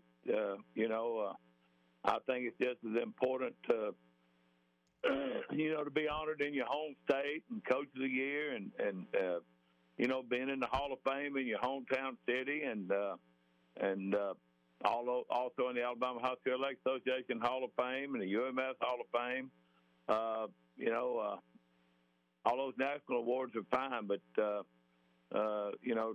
be honored by your peers, that you see every day and know and so forth is, to me, just as big a deal. So next time Mark and I come into your house, which would be the first time, and we open up the door, do we see this? Do they give you like a plaque or something, or like a trophy? What do you get for this? It wasn't a plaque. It was like a glass kind of, I guess, half between a trophy and a plaque with some inscription on it. It was a glass thing with the writing inscripted on it. So it was a nice I had a hard time getting it home. That's what I was wondering. You had to fly home, right? Yeah, so I had to. I picked it up in my suitcase, and it made it back okay. So that was good. TSA didn't stop you, huh? It didn't. The bells didn't go off in the X-ray machine. Nope. It was all good. So did you rest it on the seat next to you so people could see it? No, I put it in my suitcase. Ooh, you're a brave man. You checked it. Wow. I went ahead and checked it in. I didn't want to carry that thing. Was pretty heavy. I didn't want to fool with it. And glad I didn't have to because I got stuck in Houston for till about 11:30 at night. So. Oh gosh! Welcome to what else is going on around the United States. That's another story. Yeah, Terry. I wanted that when I had an opportunity to book, and get you on. Of course, the local story about Sterling Dixon. So I thought, let's go back to your days at Murphy, because that's when I first got to know you. And I remember, and again, we didn't have much media coverage. We didn't have all that we have now. But I knew about stories about Shaw players leaving and going to other school. And I remember the Baker Four that went to Murphy, Alex Lincoln's group. And, I'd hear stuff like, well, they can move because this school offers a course that the other school doesn't. And I heard about brothers who would be going to the same high school, but one would go one place and one the other. Has it really changed that much now with players coming and going to different schools? Is it pretty much like it was, or has it gotten a lot more, let's say, involved with more and more kids leaving these days? Well, I think it's gotten to be more. There's a lot of reasons, to that. Back in the day, you had a thing, majority to minority. If one school was majority race of one color, you could go to another one and not have to sit out. That was mandated by, that was not just a state mandate. That was a national mandate. They call it the majority to minority. So, when I was at Murphy, we had kids coming over from that were supposed to go to Williamson. I guess the biggest difference, Lee, was back in the day, those kids would usually come, in middle school or whatever, were supposed to go one place or the other. And, I guess the biggest difference now is so many of these kids are changing their senior year and going to play at another school. That's probably where it's changed. But, there's a fine line there, I'm always, I'm the old school. I'm a loyalist. I think, if you want to make that decision, you make it before you're a senior and you owe a little bit of loyalty to the school that you were at. But I can also understand, parents wanting to do what's best for their kid. Maybe their kid wants to play at a higher level or wants to play at a different place. So I can understand, both sides of it. But, that don't mean as a coach and kind of a person who believes in loyalty to your school and playing for your school and being a good teammate and still preaching all those things, that don't mean you have to like it. So, it's just kind of where we are today with social media. And I made a statement in an article the other day, other than getting old, I'm kind of glad I'm on the back end of all this because, if it happened to me and so forth, I'd probably have a hard time with it. Terry Curtis is our guest here on WNSP. So we talk a lot about it in the college game in terms of transfer portal, that coaches are having to not only go out and recruit, but recruit their own rosters to make sure they're not going anywhere. Do you sense that trend will continue on the high school level in certain situations? Oh yeah, it's coming. I guess the biggest problem now is parents have gotten so involved, not necessarily that they know what's going on, but you got these third-party people who they're putting a lot of trust into for whatever reason, and they're telling them these things. And I'm even hearing that some college coaches are telling guys they need to, they could evaluate them better if they played at a higher level. So you don't know what to believe. You ask a high school coach, they say, I would never tell one to leave their high school, this, that, and the other. But you know it's going on because they're getting this information from, from somewhere. They even have a website now that kind of tells all these guys what their NIL worth is. And if they don't think it's where it ought to be or not high enough, they start asking questions. Well, how can I do better? And number one answer is go play at a higher level and up your brand. And so all these guys now, they say, well, why are they transferring schools? They're already, they've already committed or they're already going, and they keep on bringing up Sterling. And, as far as I know, Sterling's a great kid. And, his daddy said it on a couple of occasions. All he's trying to do is improve his brand and his worth for an NIL deal when he gets to college. And so, the colleges are probably involved in a little bit, and also just the parents and these third-party people. I really don't think you talk about recruiting. I do not, I am not going to believe that these high school coaches are out there actively recruiting these kids. You'll never make me believe that. They have other people doing it or whatever. I hope not, but I'm sure some of it's probably going on, guys. Terry, I know you serve on boards up on the state level. Is this a concern, number one? And if so, is there anything that can be done to fix this, or is it just something that's just going to keep going on and on? Well, it's going on and on, and now you've gotten to a point with this NIL.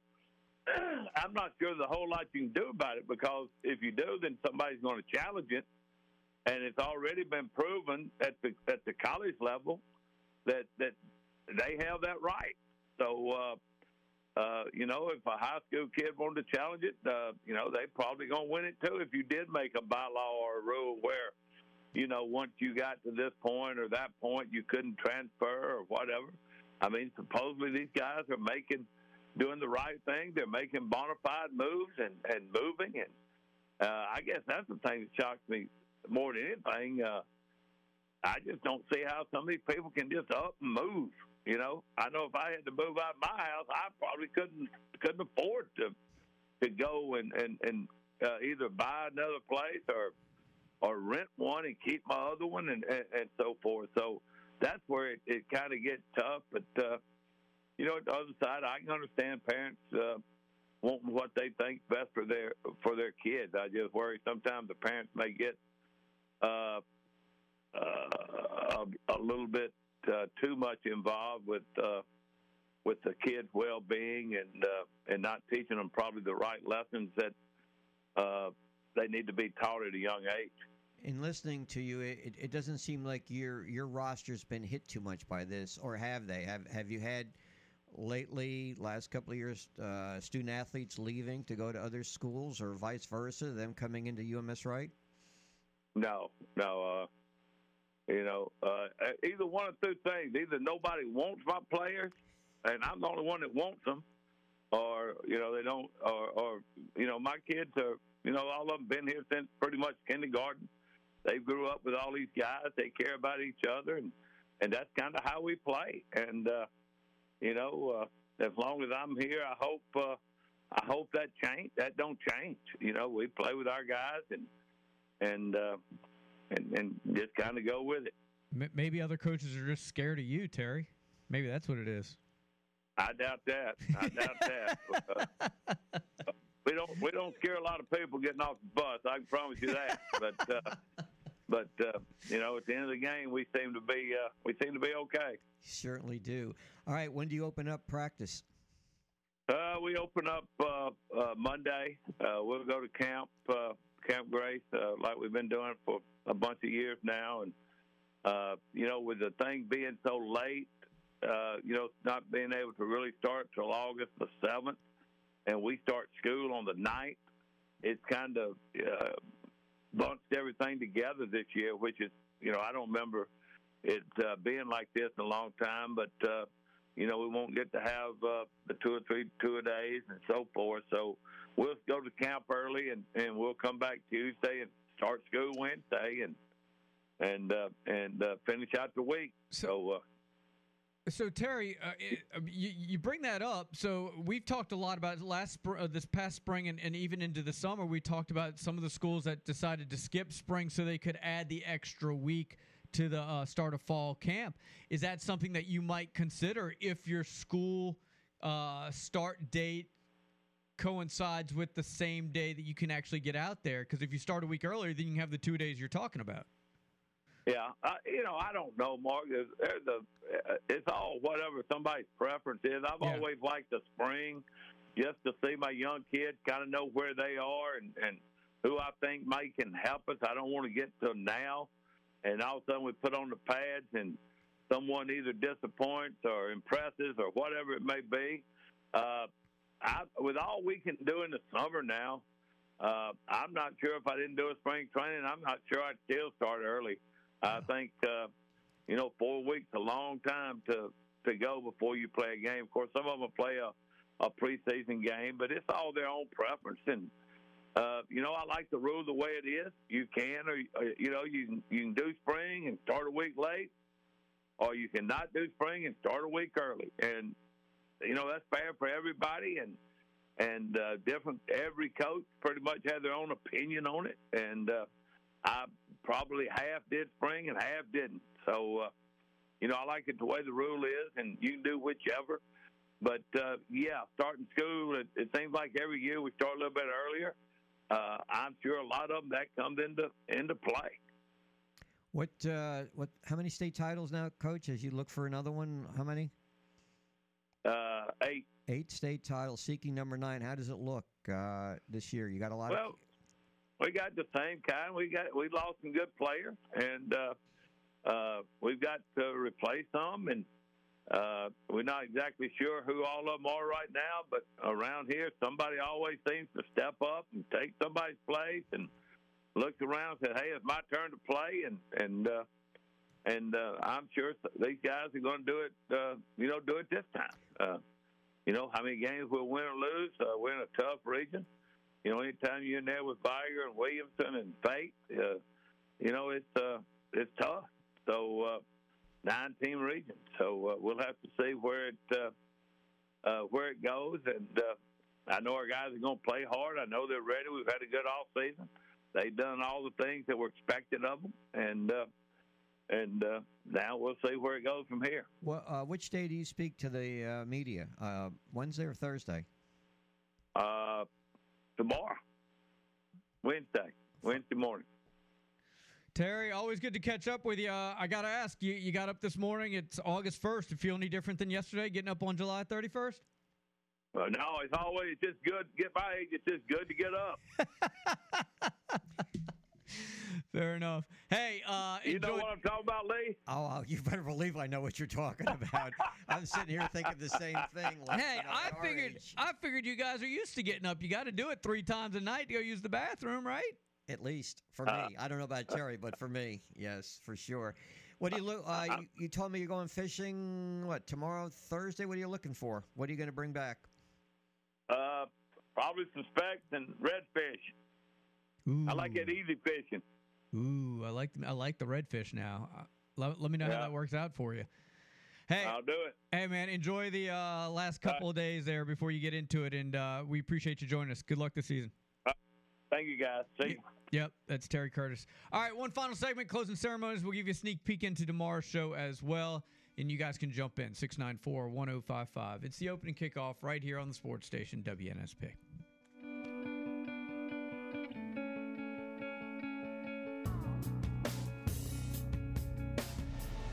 Hey, this is Amari Cooper. You're listening to Sports Radio WNSP.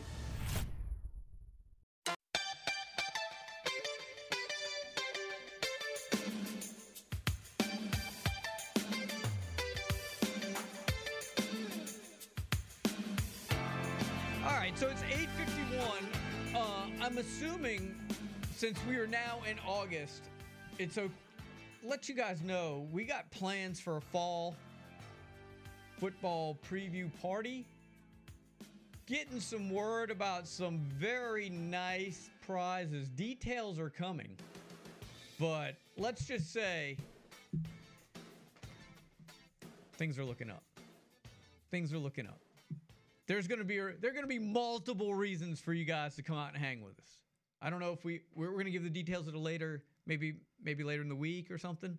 I can give a little hint. Give a little hint. Something to get that mouth watering. You can't roll your R's? No, I can. Well, prove it. Oh, nice. Can you roll your R's, Lee? No. Well, the fall football preview party is going to be at the Heroes on Old Shell. How about that? Big location. Mm-hmm. We'll hold a lot of people, and it'll also hold our big prize that we're giving away. One of our big prizes. One of. A brand new. Leather. Recliner. Yeah. Now. You guys going out together to do a little get-together like this? You guys perhaps. go out You jealous? Perhaps. Hardly. I just saw a photo of said recliner. Oh, yeah? Swivels. Oh. And everything. Like, it's the real deal now. Nice. You'll never have to stand up again. By the way, I Does it have a cup holder in it? I don't think so. But I like how when we announce it'll be a brand new because God forbid we give away a used one, previously owned recliner. You guys went to a flea market and found a recliner to give away. Come on out and win Lee's old recliner. That's right. No, this recliner is over a $1,000 value. Yeah, I can't legit. I just got confirmation valued at $1,600. Dang. Yeah. And we are not legally able to win us WNSP talent. So that means that you are the only one. You right there, driving down the road right now. Yeah, I'm talking directly to you. You think there's somebody in their car going, Me? That recliner is yours. You just have to get out there August 17th and come join the party. And there might be some people of note that you might want to meet. And I'm not talking Mark, Lee, or me. That's right. You're talking about Corey? I'm not even talking about Corey. I'm not even talking about Michael. Wow. We'll see. Like you said, more details to come. So how do you win the recliner? So he was going to tease that we had a prize and just came right out and said it. So how do you win? What's going to be the procedure? It's a great question. Details to come. Details to come. I'll come up with some fun game, maybe. Which will require Lee to play a game show version of something. Oh, I got a good one. Why don't you want to just put like names in a hat and draw? Or I think we might be a little more creative than that. Maybe a game of Monopoly. 10 hours later, find out who wins. Well, we're in the brainstorming phase, so we're just spitballing. Is an idea. Pass go and collect a recliner. Have you know that somewhere, I think in America, they have a life-size Monopoly board, and you are the piece. What? And I think it's the size of like a football field. And you roll the giant dice, and you remove your 10 spaces. Now that's probably good cardio. Yeah. Are you guys good at Monopoly? I'm a shrewd Monopoly player. When I was up in Canton, the girlfriend to my son's girlfriend, there was about 5 or 6 Monopoly games there, and I'm like, "Do you play?" And she said, "Of course, very competitive." Me, no. I don't have the attention span. I'd be out in 10 minutes. I can't handle long board games. All I heard was the girlfriend to my son's girlfriend, and then I zoned out. Hey, now it's a party. My son's friend had about 5 or 6. I've never seen so many Monopoly boards, even in department stores. That was a great marketing move by Monopoly, man. Make a Mobile Monopoly, make a Birmingham Monopoly, make a University of Alabama or South Alabama. I don't know if those are officially licensed. Doesn't matter. What do you mean they're not officially licensed? Like Mobileopoly and like Bamaopoly. I don't think Monopoly is getting anything. So they don't have the monopoly on Bamaopoly? No, I'm pretty sure that whoever created that just ripped off the Monopoly scheme. Well, and that's their own. Like we could come up. I think we could legally sell WNSPopoly. Okay, write that down because that's something we need to do tomorrow. Right. Instead of a chance, you get a Chick-fil-A card. No, there's no chance there. That would be like the community chest. Okay, yeah, that's right. Get you. What would like boardwalk be? What would our most expensive property be? Ooh, Hallett Street. I think that would be those brown properties, like at the very beginning. Those purple. No, the purples were. No, the browns are the least expensive. That would be Hallett. You'd have Hallett, and then Lee's don't go out Prius? there. Spring Hill. The pieces would be Lee's Prius, Air Sports 1, right? A microphone, and Matt McCoy. Sure. He would be like the Monopoly man in the middle. No, that would be Lee. Lee would be our Monopoly man. I don't know what kind Instead of go to jail, it's you're off air. So we'd have to get on the air free card. Yeah. It could be a picture of Tim Camp. Oh, the ideas. We always come up with the great ideas at the end of the show. WNSPopoly. Lee, what's shaking tomorrow? I'll be here. Okay. That's about it right now. No, we'll talk to Chris Stewart. Also, the Major League Baseball trading deadline at 5, so Dan Jennings. And we've got some other irons in the fire. Instead of railroads, it could be like Airport Boulevard, Cottage Hill, Schillinger, Highway 98. And if you collect 4, doubles the rent. I like it. Spring Hill area could be greens. Now, but is it Mobile or is it WNSP? I don't know if we can come up with... Well, we'll talk about it tomorrow. How about that? Until then, for all the folks here at WNSPopoly, see ya!